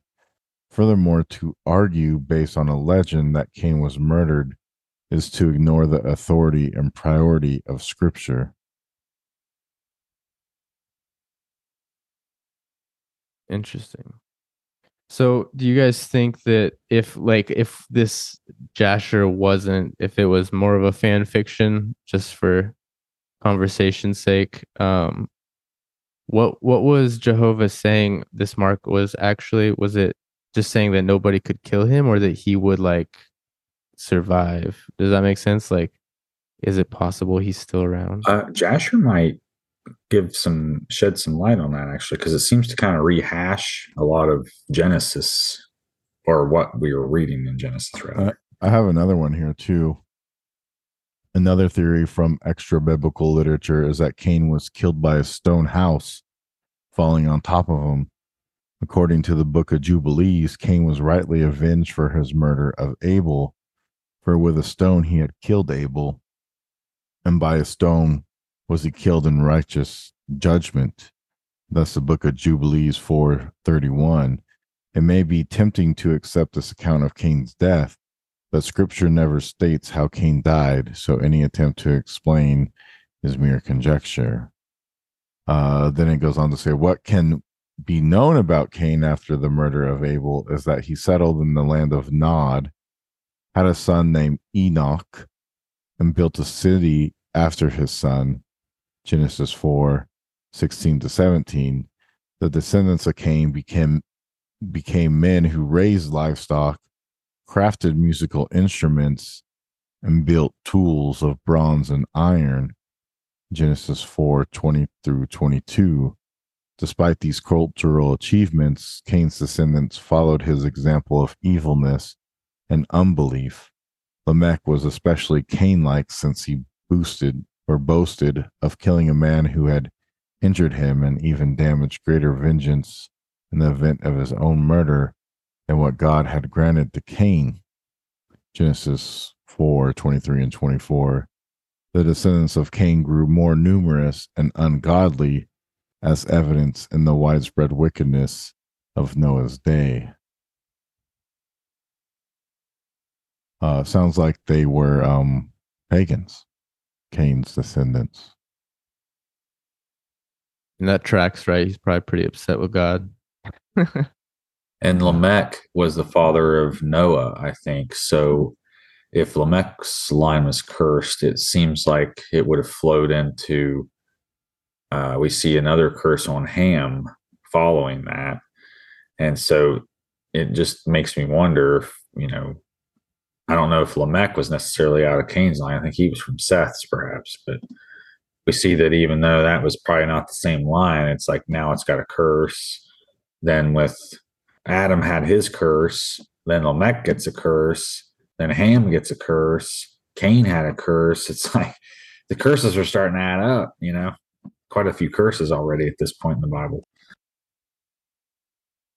Yeah, so I just wanted to clarify. It does seem like Jehovah said it to Cain a token that none finding him doth slay him. So just based off of that alone, it seems like he was meant to sort of die of natural causes, right? Or wander the earth for eternity. Some people were made immortal. There in the Sumerian, Utnapishtim was made immortal, which was Noah. He lived out all his days in the garden. Right. And it may be, I'm just saying, based off of what we're reading here, it seems more like it was specifically like, not that you're going to live forever. It doesn't say that anyway, but just that, like, if no one's going to be able to slay you. Well, it so did say I'm just saying that because it kind of, go ahead. Sorry, it did say he would be cursed until the end of days. Right. But again, what does end of days mean? Because we saw that used a while back and it was like in the same story, like the same day almost, right? So yeah, who knows? Well, the end of days could be the end of time till there's no more days left. Days are all gone. So it could be to the end of time. It could be forever. It seemed like he wandered for a pretty long time, and he had children, and his descendants are still upon the earth. So in that way, his curse is still upon the earth. Did we look at both that whole phrase? Yeah, like more than just that, because it seems like when I looked at it, it did kind of imply it could mean like the end of the age or end of the world or something like that. I'd just be curious to see what it says in yours, because yours seems to be pretty good. I like this. Yeah. So again, it seems to be translated different. Like when I come here, it says it in the verse, but then when I go to the Hebrew, it's like it's not there. It's like a different, and in the process of time seems to be like what it's saying. So I think 7093 was the one that I looked at on my screen. It said end of time or something like that. So in process, that's what it's saying. Okay. Yeah. So 793, is that what you said? This would have been what I was looking at. Yeah. And what is this that you're using again? It's Bible Hub and what you call the interlinear. So basically, it's the Hebrew with English beside it. That's why it's read backwards, because they're writing English alongside the Hebrew. So it's a little easier to kind of tell what the words are. So it would be, there it was, down a little bit lower. Yeah. Oh, 7093? It was one of those, 3117. So if you highlight it, there it says the end. So it was that one. It kind of gives you a little footnote there to look at. So but like, again, is that just like the end of that day? Or like there's nothing that I'm seeing? Oh, I guess one of the words is endless. So that's confusing. Yeah. Let's go back. There are some contexts with the other verses there in that link you just selected. Basically, it just seems like you're not supposed to know.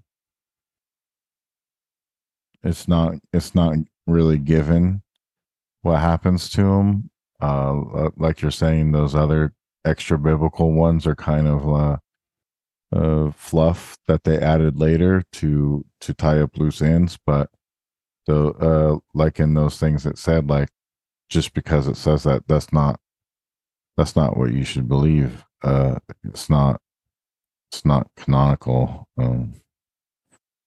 Right. And not to say that everything that is canonical is the only truth, right? But it's just important to know that there was literally like this subgenre of writings throughout like the Hebrew timeline of like people literally making sort of fan fiction, trying to fill in the gaps. So that's why there was a lot of criteria that went into the canon of like having to have multiple sources and like some sort of evidence for it and things like that. Yeah. Cool. Yeah. Go ahead. I do agree. And that's why I was saying like it's a good idea to test the scriptures that you're finding, because a lot of them can't pass that test.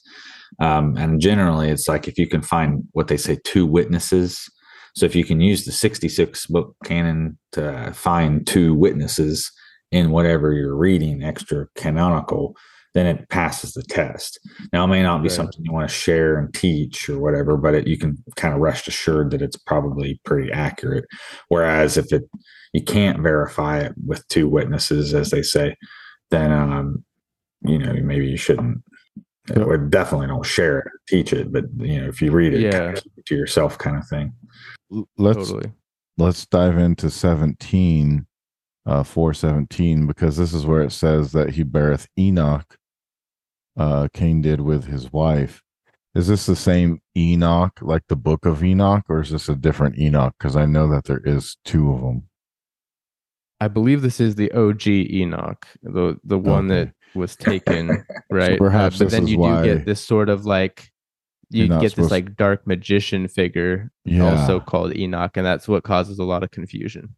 So maybe you're not supposed to look at this Enoch, which is why it was taken out of the Bible, because it's a descendant of Cain. Perhaps, or I don't know. I'm not convinced that. I mean, what do you guys think on the book of Enoch? I think it's because I'm not convinced book. It's necessarily. Yeah, and it seems to have more validity than some of the others, like because it is, from what I understand, it is found in other cultures that, like the Ethiopian Bible, right? Isn't that one of like the oldest that we have, and it's in that? Yeah. And then it was found in whatever you think of the Dead Sea Scrolls, it was found there. So, it seems like there's different sources to it. Like there's a third party. I think the trickiness is like who actually wrote the book of Enoch, because we don't, like, it wasn't, from what we understand, it wasn't Moses or Enoch, right?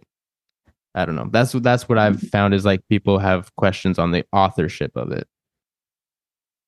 Wasn't there a character named Enos that we read about earlier? Yeah. I just noticed the names are kind of similar. But yeah, there is apparently 2 Enochs, and I like the book of Enoch. I think it's pretty awesome. I mean, it's a little bit abstract, obviously, because he's spending a lot of time in heaven too, being shown around. So I think it kind of does a lot to show what the solar system looks like and things like that. So I think it's quite amazing for those reasons, because it's like God's allowing him to see things that we wouldn't normally have the ability to see. So I kind of see it as a book for those who are of the faith and have an imagination and kind of like want to know about the mysteries of the universe. Well, it's kind of like helps to satisfy that, but I don't feel like it's a salvational book.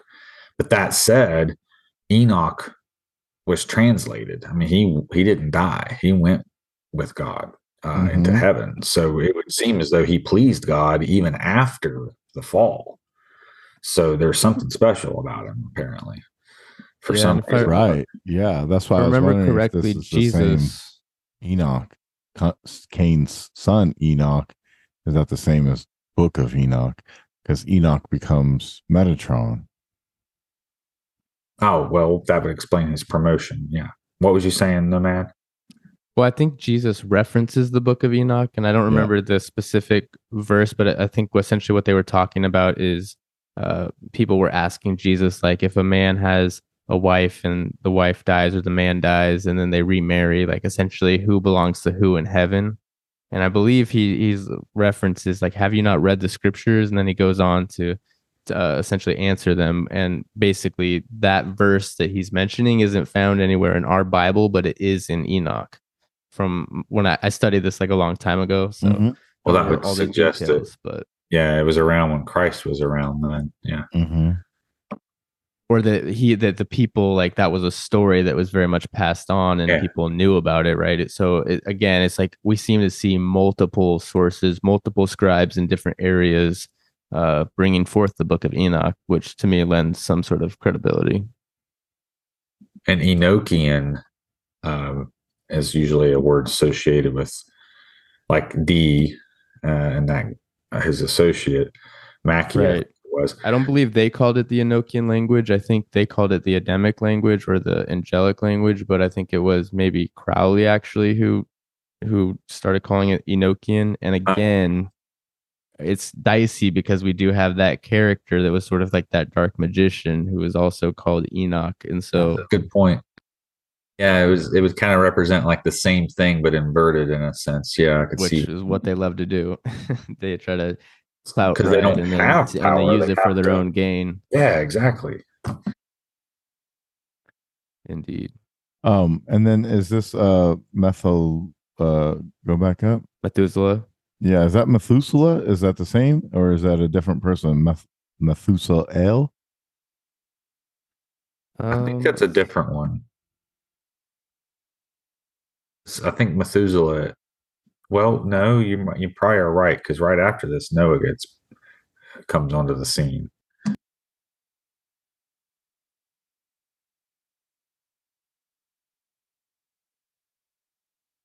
In King James, it's also Methuselah, but yeah, timeline. I thought it was Methuselah. Maybe if I check one of the Must be a standard, what's like, Mandela effect.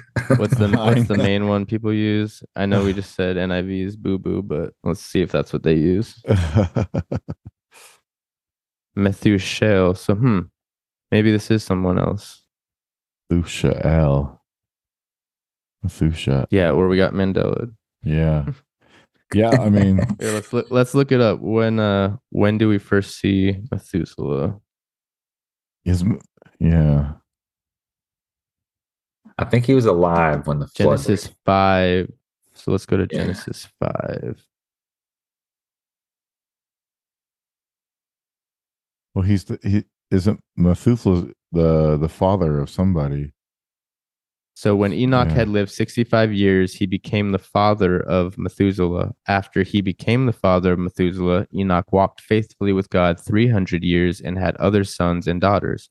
Altogether, Enoch lived a total of 365 years. Enoch walked faithfully with God, then he was no more because God took him away.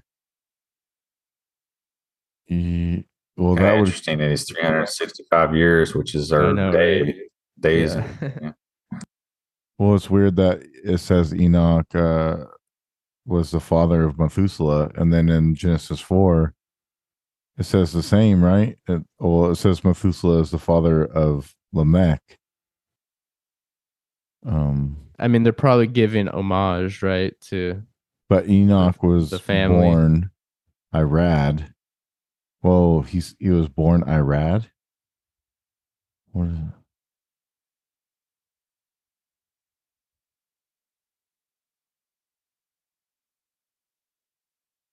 And born to Enoch is Irad, and Irad hath begotten Mehujael, and Mehujael hath begotten Methusael, and Methusael hath begotten Lamech. So this is a different Enoch. Then this is the bad Enoch. Then, right? I don't know. I'm gonna have to like do a timeline here to get this all straight. To be honest, Because it seems like the other because it Enoch. gets confusing. It gets confusing because they live so long, right? And so you have Yeah. like they keep having kids, but then their kids are having kids, and yeah, and they're still like around and kicking. So, and born to Enoch is Irad, and Irad hath begotten. Okay, we just all read all that.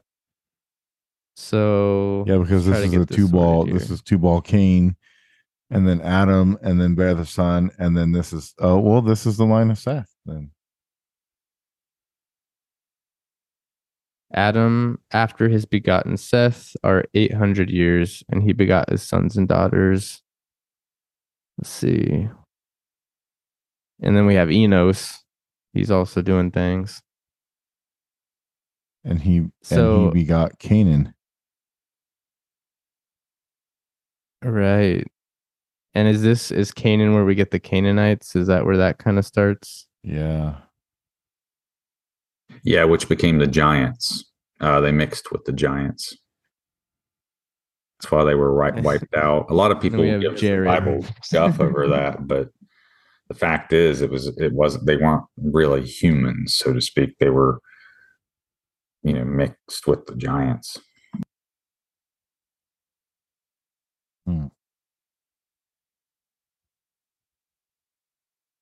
Oh, excuse me. I dropped a link about the. Now, a lot of people don't necessarily like the second book of Adam and Eve, but the first book of Adam and Eve does seem to pass a lot of people's fruit inspecting tests, if you will.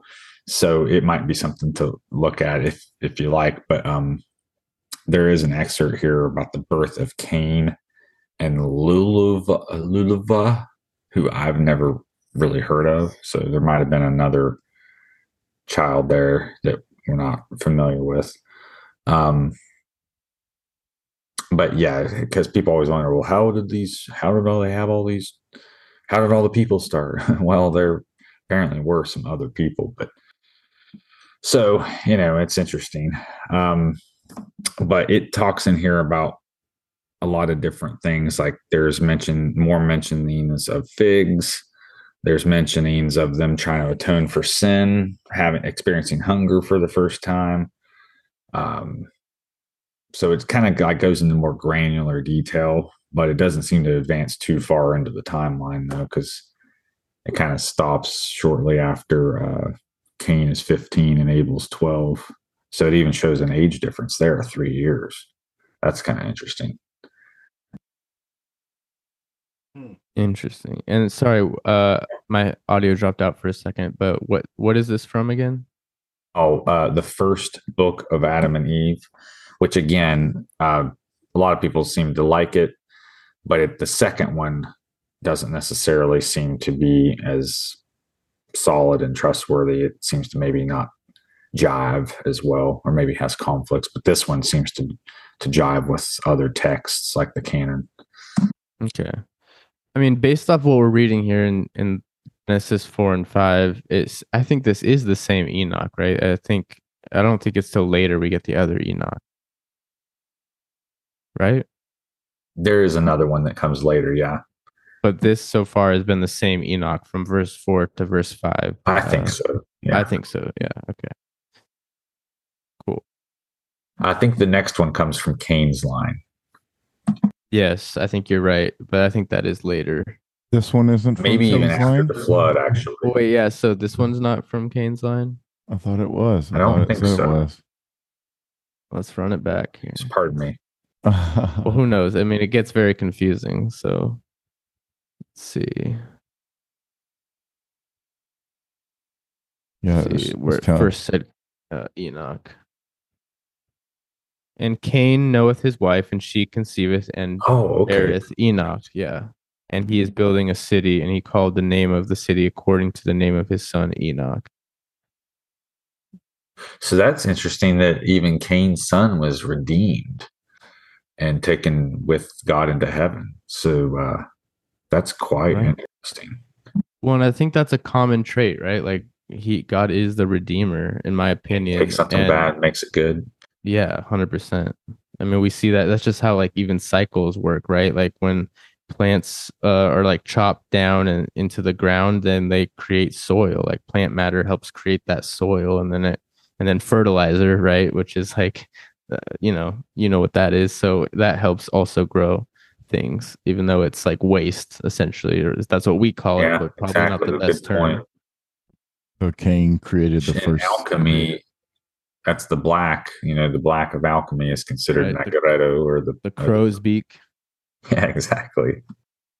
So that means Cain created the first city or civilization. As it said, named Enoch, no less. Yeah, and named it after his son.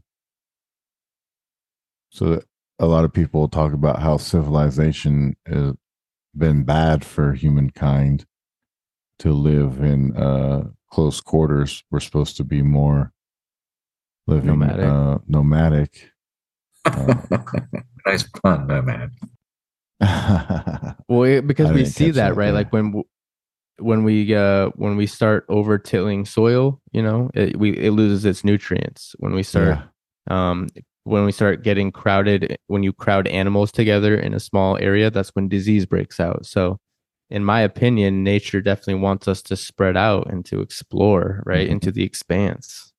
And we see the creation of 15-minute cities and civilization, and how inner cities and how bad the health has been for people in inner cities, and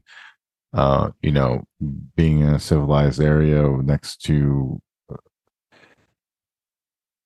workshops, like in industry, and it not being separated, starts to pollute and bring diseases, just like you were saying about that. So in a way, Cain created civilization, and Cain is the cursed one. So the cursed one brought us cities. Yeah, It's Yeah, kind of very like the fruit of the tree of knowledge. It's kind of like you see that come to fruition in cities, because cities tend to be where you find the concentration of technology. Mm-hmm. So they're kind of like little It's a different bug fruit. zappers or roach motels for human pests, so to speak. Because the mark of the beast, even though it says everybody's going to be forced to take it on the earth, I mean, most of that stuff you're going to be seeing in the cities, I think, to buy, sell, or trade kind of deal. Even though the irony here is that the people of God, so to speak, are probably out in the countryside farming, which is what the Cain Amish. did. Yeah, like the Amish. But they would be farming and shepherding just like Cain and Abel did. So the way they were living then was as the way it was intended. It's just that I think as time progressed, they gained more technology, and technology began to corrupt. And one of the other names here that take note of is Nama. She's sometimes associated. I think she ends up marrying Ham. I could be mistaken, but she kind of bears a lineage later on, I think. And Tubal Cain, of course, and Jubal and Jubal. Those were the names of the two of the three ruffians that kill Hiram Abiff in the Masonic legend. They're named Jubal and Jubalo and Jubalo, or can't remember, but it's some variation of those names right there. And then Tubal Cain comes up again later in the story as well. So it all references back to Genesis 4 in that Hiram Abiff story. And the slaying of Abel, of course, is kind of analogous with the slaying of Hiram as well. And then at the end of here, in Genesis 4, and to Seth, to him also a son hath been born, and he calleth his name Enos. Then a beginning was made of preaching in the name of Jehovah. Amen. So again, we were kind of talking about the mythology of Seth or Set and Horus. Do we think there's any correlation here? Because here we have Seth essentially starting to preach the name of Jehovah, which is interesting again, right? Just that like out of nowhere we get this sort of not crusades, but what's the word I'm looking for? Just like a missionary evangelicalism. Almost. Yeah. Like where did that come from? Like we don't even have anything telling us Jehovah said to go do this. It's just like started doing this. Does that make sense what I'm getting at? Yeah. Yeah. Well, it says Adam again knoweth his wife, and she beareth a son, and calleth his name Seth. For God hath appointed for me another seed instead of Abel, for Cain had slain him, and Seth to him also a son that hath been born, and he calleth his name Enos. Then a beginning was made of the preaching in the name of Jehovah. So it almost seems like because Cain killed Abel, God hath appointed her another seed.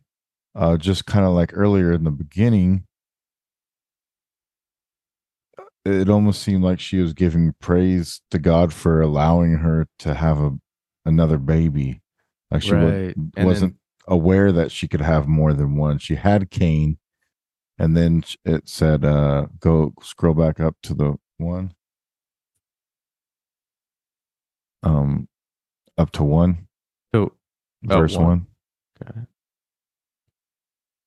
Because then it says, I have gotten a man by Jehovah. So it's almost like she's given praise to Jehovah for allowing her to conceive. Maybe that's what it's saying in it. And then by him giving her praise, she was able to have Abel.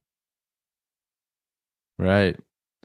And then so maybe because Cain was out doing his own thing, essentially probably, not telling people the truth, or like not proclaiming Jehovah and the creation story accurately, you could say God had to redeem the situation. And so then we get Seth, right? And Seth is the one that sort of starts that. Or I guess it's Enos, actually, right? Yeah, it's Enos that starts preaching in the name of Jehovah. I kind of have an interpretation of that. One thing to consider is that, I mean, maybe we'll have to wait till we get to chapter 5 to know for sure. Did Enoch already get taken away? No. Or is that in chapter 5? That must be That's chapter the next 5. chapter. Yeah. Because he has a bunch of kids and stuff first. What kind of seemed to almost be here is that Jehovah was getting ready to depart, because he leaves with Enoch here later. And I think it's like kind of around the time he's leaving is around the same time they're starting to preach, apparently. So maybe that has something to do with the fact that they're like talking about him, in a sense that, like, even though he's gone, they're like talking about him. It's like, hey, do you guys know who was here? It's our God, our Father, our Creator. So I could kind of see it that way too. It's like they're telling people about him or something, because how could you not know that he was here? If he was here living, it seems like everybody would know. So it's kind of interesting. Like at this point, there must have been a lot more people than we realize. Because imagine God being on earth and somebody not knowing that. I mean, would you really have to tell somebody?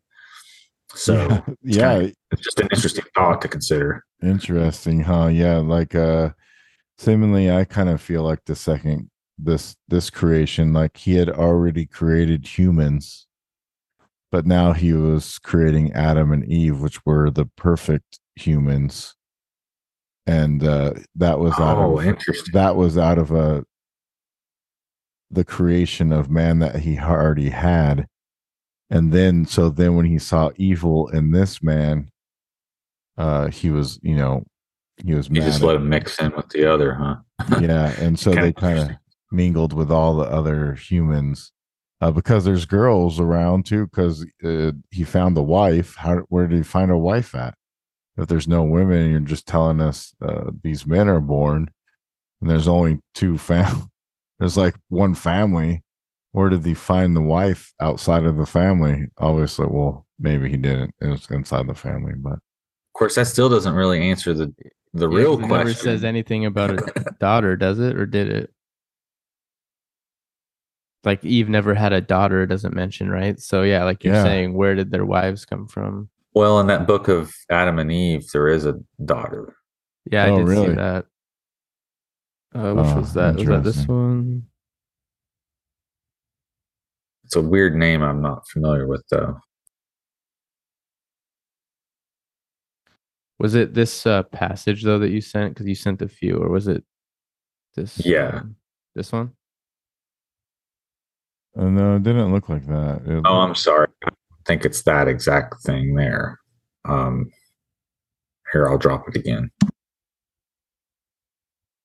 That's Book of Jasher. Adam and Eve was a different. It looked different. Gutenberg. Oh, I see the tab right there. Which one? That one, next to the Bible one. Yep. Right there. No. Right. The G. This one. The one next to it. The G. Oh, wow. Cain becomes jealous of Abel because of his sisters, it says. Maybe I'm wrong. How interesting. You got a lot of tabs up. Here we go. Oh, man. I think this is it. Joshua's been dropping gems over here. Sorry, dude. No, you're good. Let's make sure we catch this too. That's LXXVI. LXX. Oh, I see. So that's 4, and then this one's 6. So read 4 and 6 seem to be the I don't know, maybe 4 or 5 is good too. But 4 and 6 seem to be the ones that are most relevant. You had it there, no man. What Please hold. happened? I know I clicked the wrong button and it went crazy on me. Okay. Now let's find daughter. There we go. All right. I think this is what we're looking for, right? Boom. Yeah, there it is.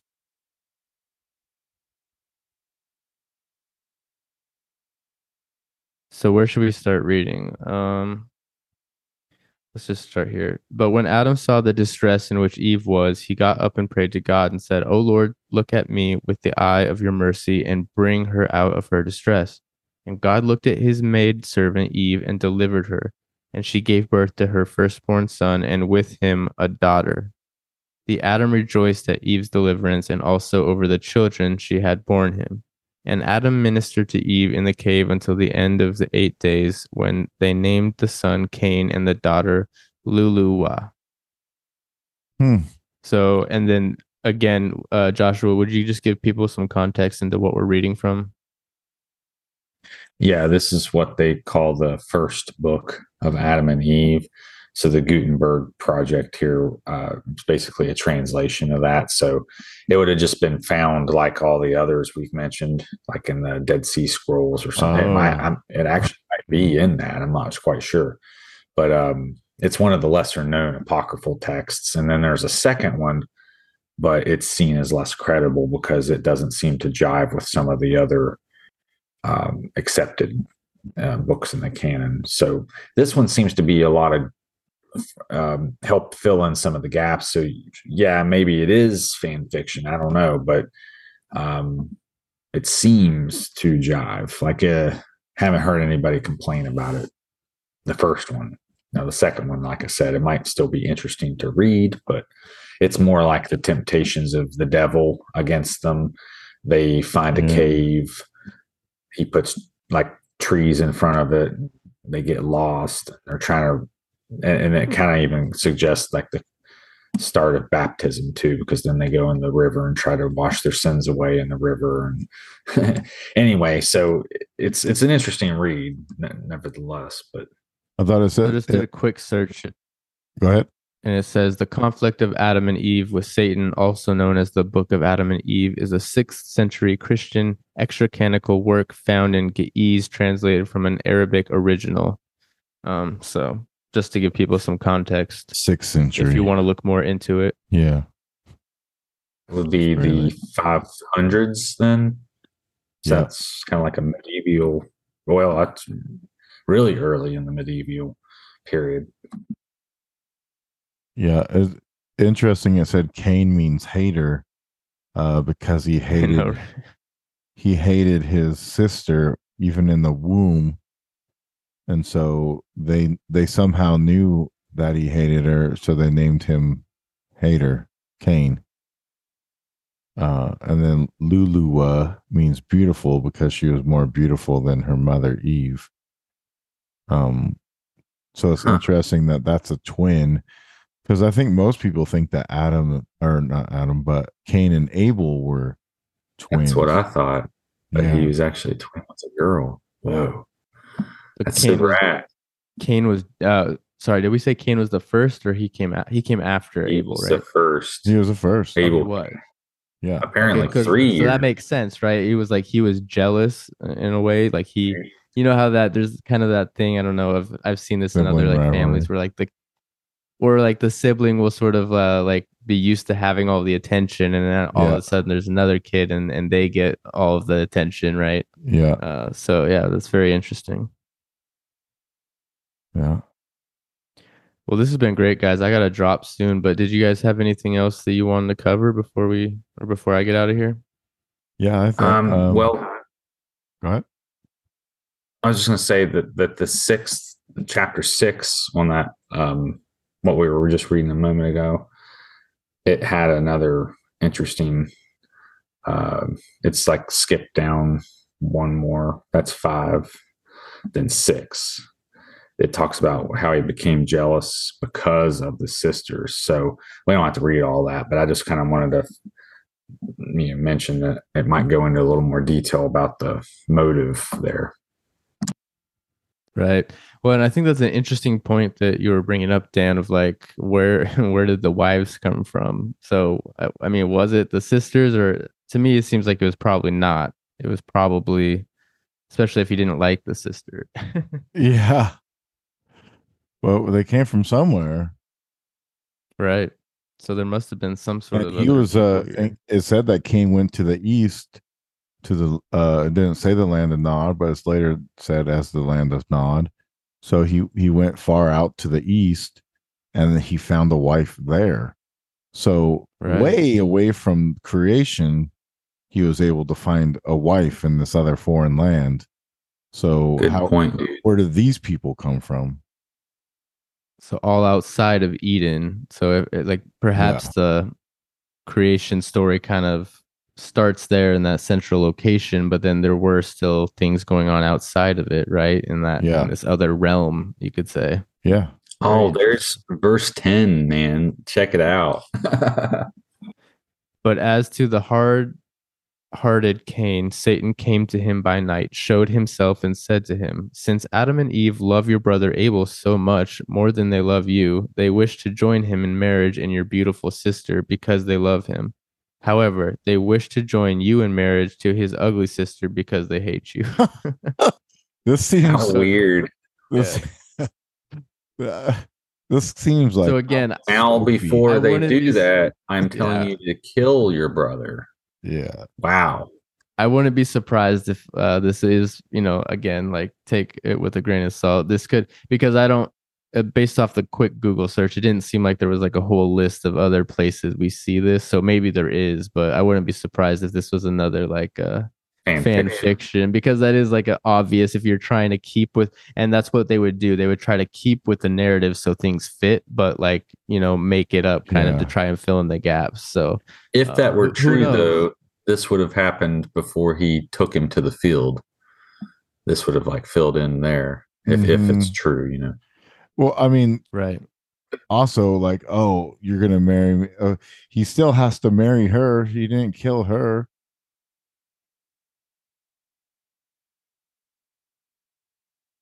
What, sorry, say that again. Okay, so it said, Adam and Eve love your brother Abel so much more than they love you. They wish to join him in marriage to your beautiful sister because they love him.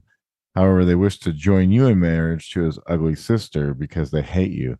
So he would have had to marry Abel's ugly sister, which is also his sister, unless his Abel's father is God, which is his half sister and not his full sister. Right. And then but God wouldn't have an ugly sister or an ugly daughter. You know what I mean? So it just seems, yeah, like fan fiction kind of in a way.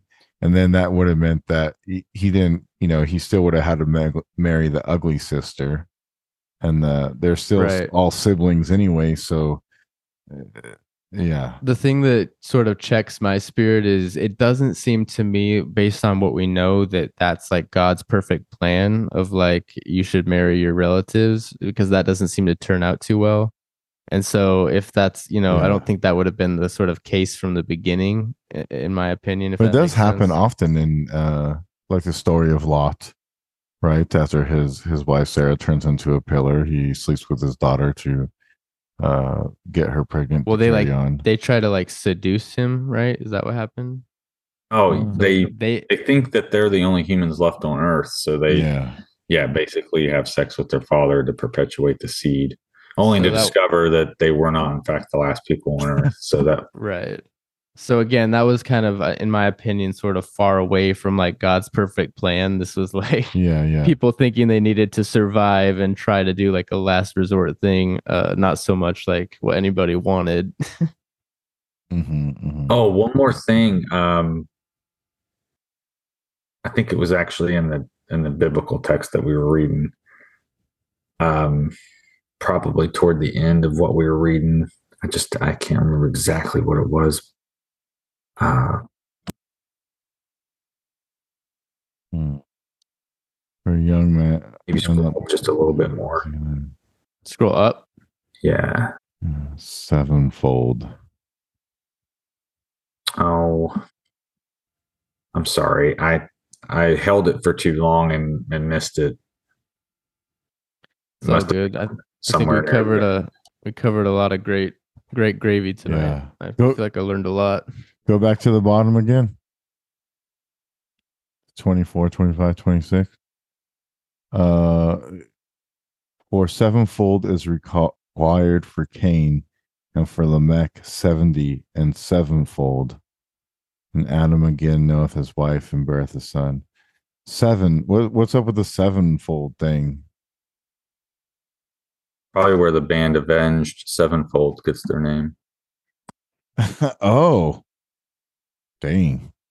For a man I have slain for my wound, even a young man for my hurt.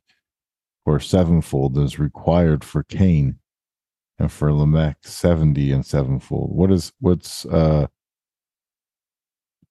that mean? No man, do you either of you know what sevenfold means as like a feel like I've requirement of heard Cain? I feel like I have heard that sort of phrasing meaning something around like eternity or just like a really long time and not Oh. necessarily like a specific amount of time. But I'm not very familiar with it. I just feel like I've heard something about that. So don't take my word for it. I was going to try to go to the original Hebrew. I'm pulling that up. So maybe that will help us. But Joshua, do you know anything on the matter? Well, sometimes in the Bible, you'll see like how sin brings curses on people for generations. And depending on what it is, sometimes sins seem to be a little heavier than others. And it'll persist in the bloodline for like 4 generations. In this case, 7 generations. But then with Lamech, it says 70 and sevenfold. So then that's 70 times 7. So, Yeah, 7 times as much is what I'm seeing. So that would suggest that in this particular curse, the sentence was just 7 times. But I don't think it's always that, because I think sometimes it's like just 4 times. Like, for instance, doing witchcraft or something like that invites a curse onto the bloodline for 4 generations or something like that. So sins of the father, in other words, that kind of thing. So yeah, it just seems like it means 7 or 7 times or 7 times as much. Seems like it to me. Like it looks like it's like 7 generations of your line through your sons. Like not, it won't be till the 7th son that your curse is removed, which is interesting because Enoch is his first son, and it seems like he gets taken up to heaven. So that's kind of weird. So how many? 70 times 7? Then that's what 10 times. 490 generations. Well, so maybe it's not generations though. Maybe it's just like years or progeny. Like, yeah. I mean, generation's kind of hard to measure. Sometimes it's 20 years or whatever, but that could very well be like lineages, though, like children. Yeah. The 7th son. Which, my gosh, can you imagine how many years that is? Actually, if it were like 20 years at a time, that's some big math. So yeah, that'd be. We might even be in that time now. 140 years would be his next generation, or 7th generation, if you go into 20 years as a generation. But I guess when you talk about them living 300 and something years, and exactly, so time can kind of get distorted there a little bit. Yeah. Hey, Nomad, would you mind praying? I don't know if that's something we've done before, but it's something I always forget to ask. Yeah, I would love to. Yeah, we did do that once. Close us out. Did you want to pray and then you'll close us out, Dan? Yeah, for sure, man. All right, sounds good. Or do you guys want to tell people where they can find you first, and then we'll pray and end it on that? I like that kind of better, actually. And then sure, on the prayer. Yeah. Okay. Yeah, you guys can find me at nomad.art. That's GNOMAD.art. And that will have links to anything else you might be interested that I am a part of. Yeah. You can find me on Telegram, Joshua the Branch. I hang out with the Weaving Spiders welcome group every Wednesday and Saturday. You can find us, although I haven't been on there in a while. You can also find me on Instagram, Appalachian Aesthetic. And of course, I invite you to comment and on these videos if you have any questions or comments, and share them with us. Happy to do Bible study and talk with people. So if you have any desire to reach out, please do so. Excellent. And with that, thanks everybody for listening. Catch you on the next one. And Nomad, lead us out. Lord of all creation, thank you so much for giving us such a vast world to explore. Thank you for the mysteries, and thank you for guiding us as we seek you. Lord, I pray you bring us closer to each other as we draw closer to you. Lord, I pray that you continue to bless our week and help us to be good examples of your love. In Jesus Christ's name, amen. Amen. And it is fun. I think how Indeed. boring life would be if we knew everything already. Oh, I think about that all the time. The hollow hole inside us all is clearly so intentional, and for that I'm forever grateful. Excellent. Thank you. Fairly guys. well. Appreciate you. Love y'all. Peace. Love you. I'm Bye. regenerating, raising my vibration. Curses ending with my generation. Blessings raining, it's a celebration. Go and tell the nation we're all saved by grace. And I know I ain't boasting, I've been stuck in my ways, man. I'm regenerating, raising my vibration. Curses ending with my generation. Blessings raining, it's a celebration. Go and tell the nation we're all saved by grace. And I know I ain't boasting, I've been stuck in my ways, man. I've been stuck in my ways. How many days before it's no longer a phase? God keep giving me grace. I'm giving him thanks, I'm giving him praise. Giving him thanks, I'm giving him praise. I've been stuck in my ways. How many days before it's no longer a phase? God giving me grace. I'm giving him praise, giving him thanks. Giving him praise, I'm giving him thanks. I've been stuck in my ways. How many days before it's no longer a phase? God giving me grace. I'm giving him praise, giving him thanks. Giving him praise, I'm giving him thanks.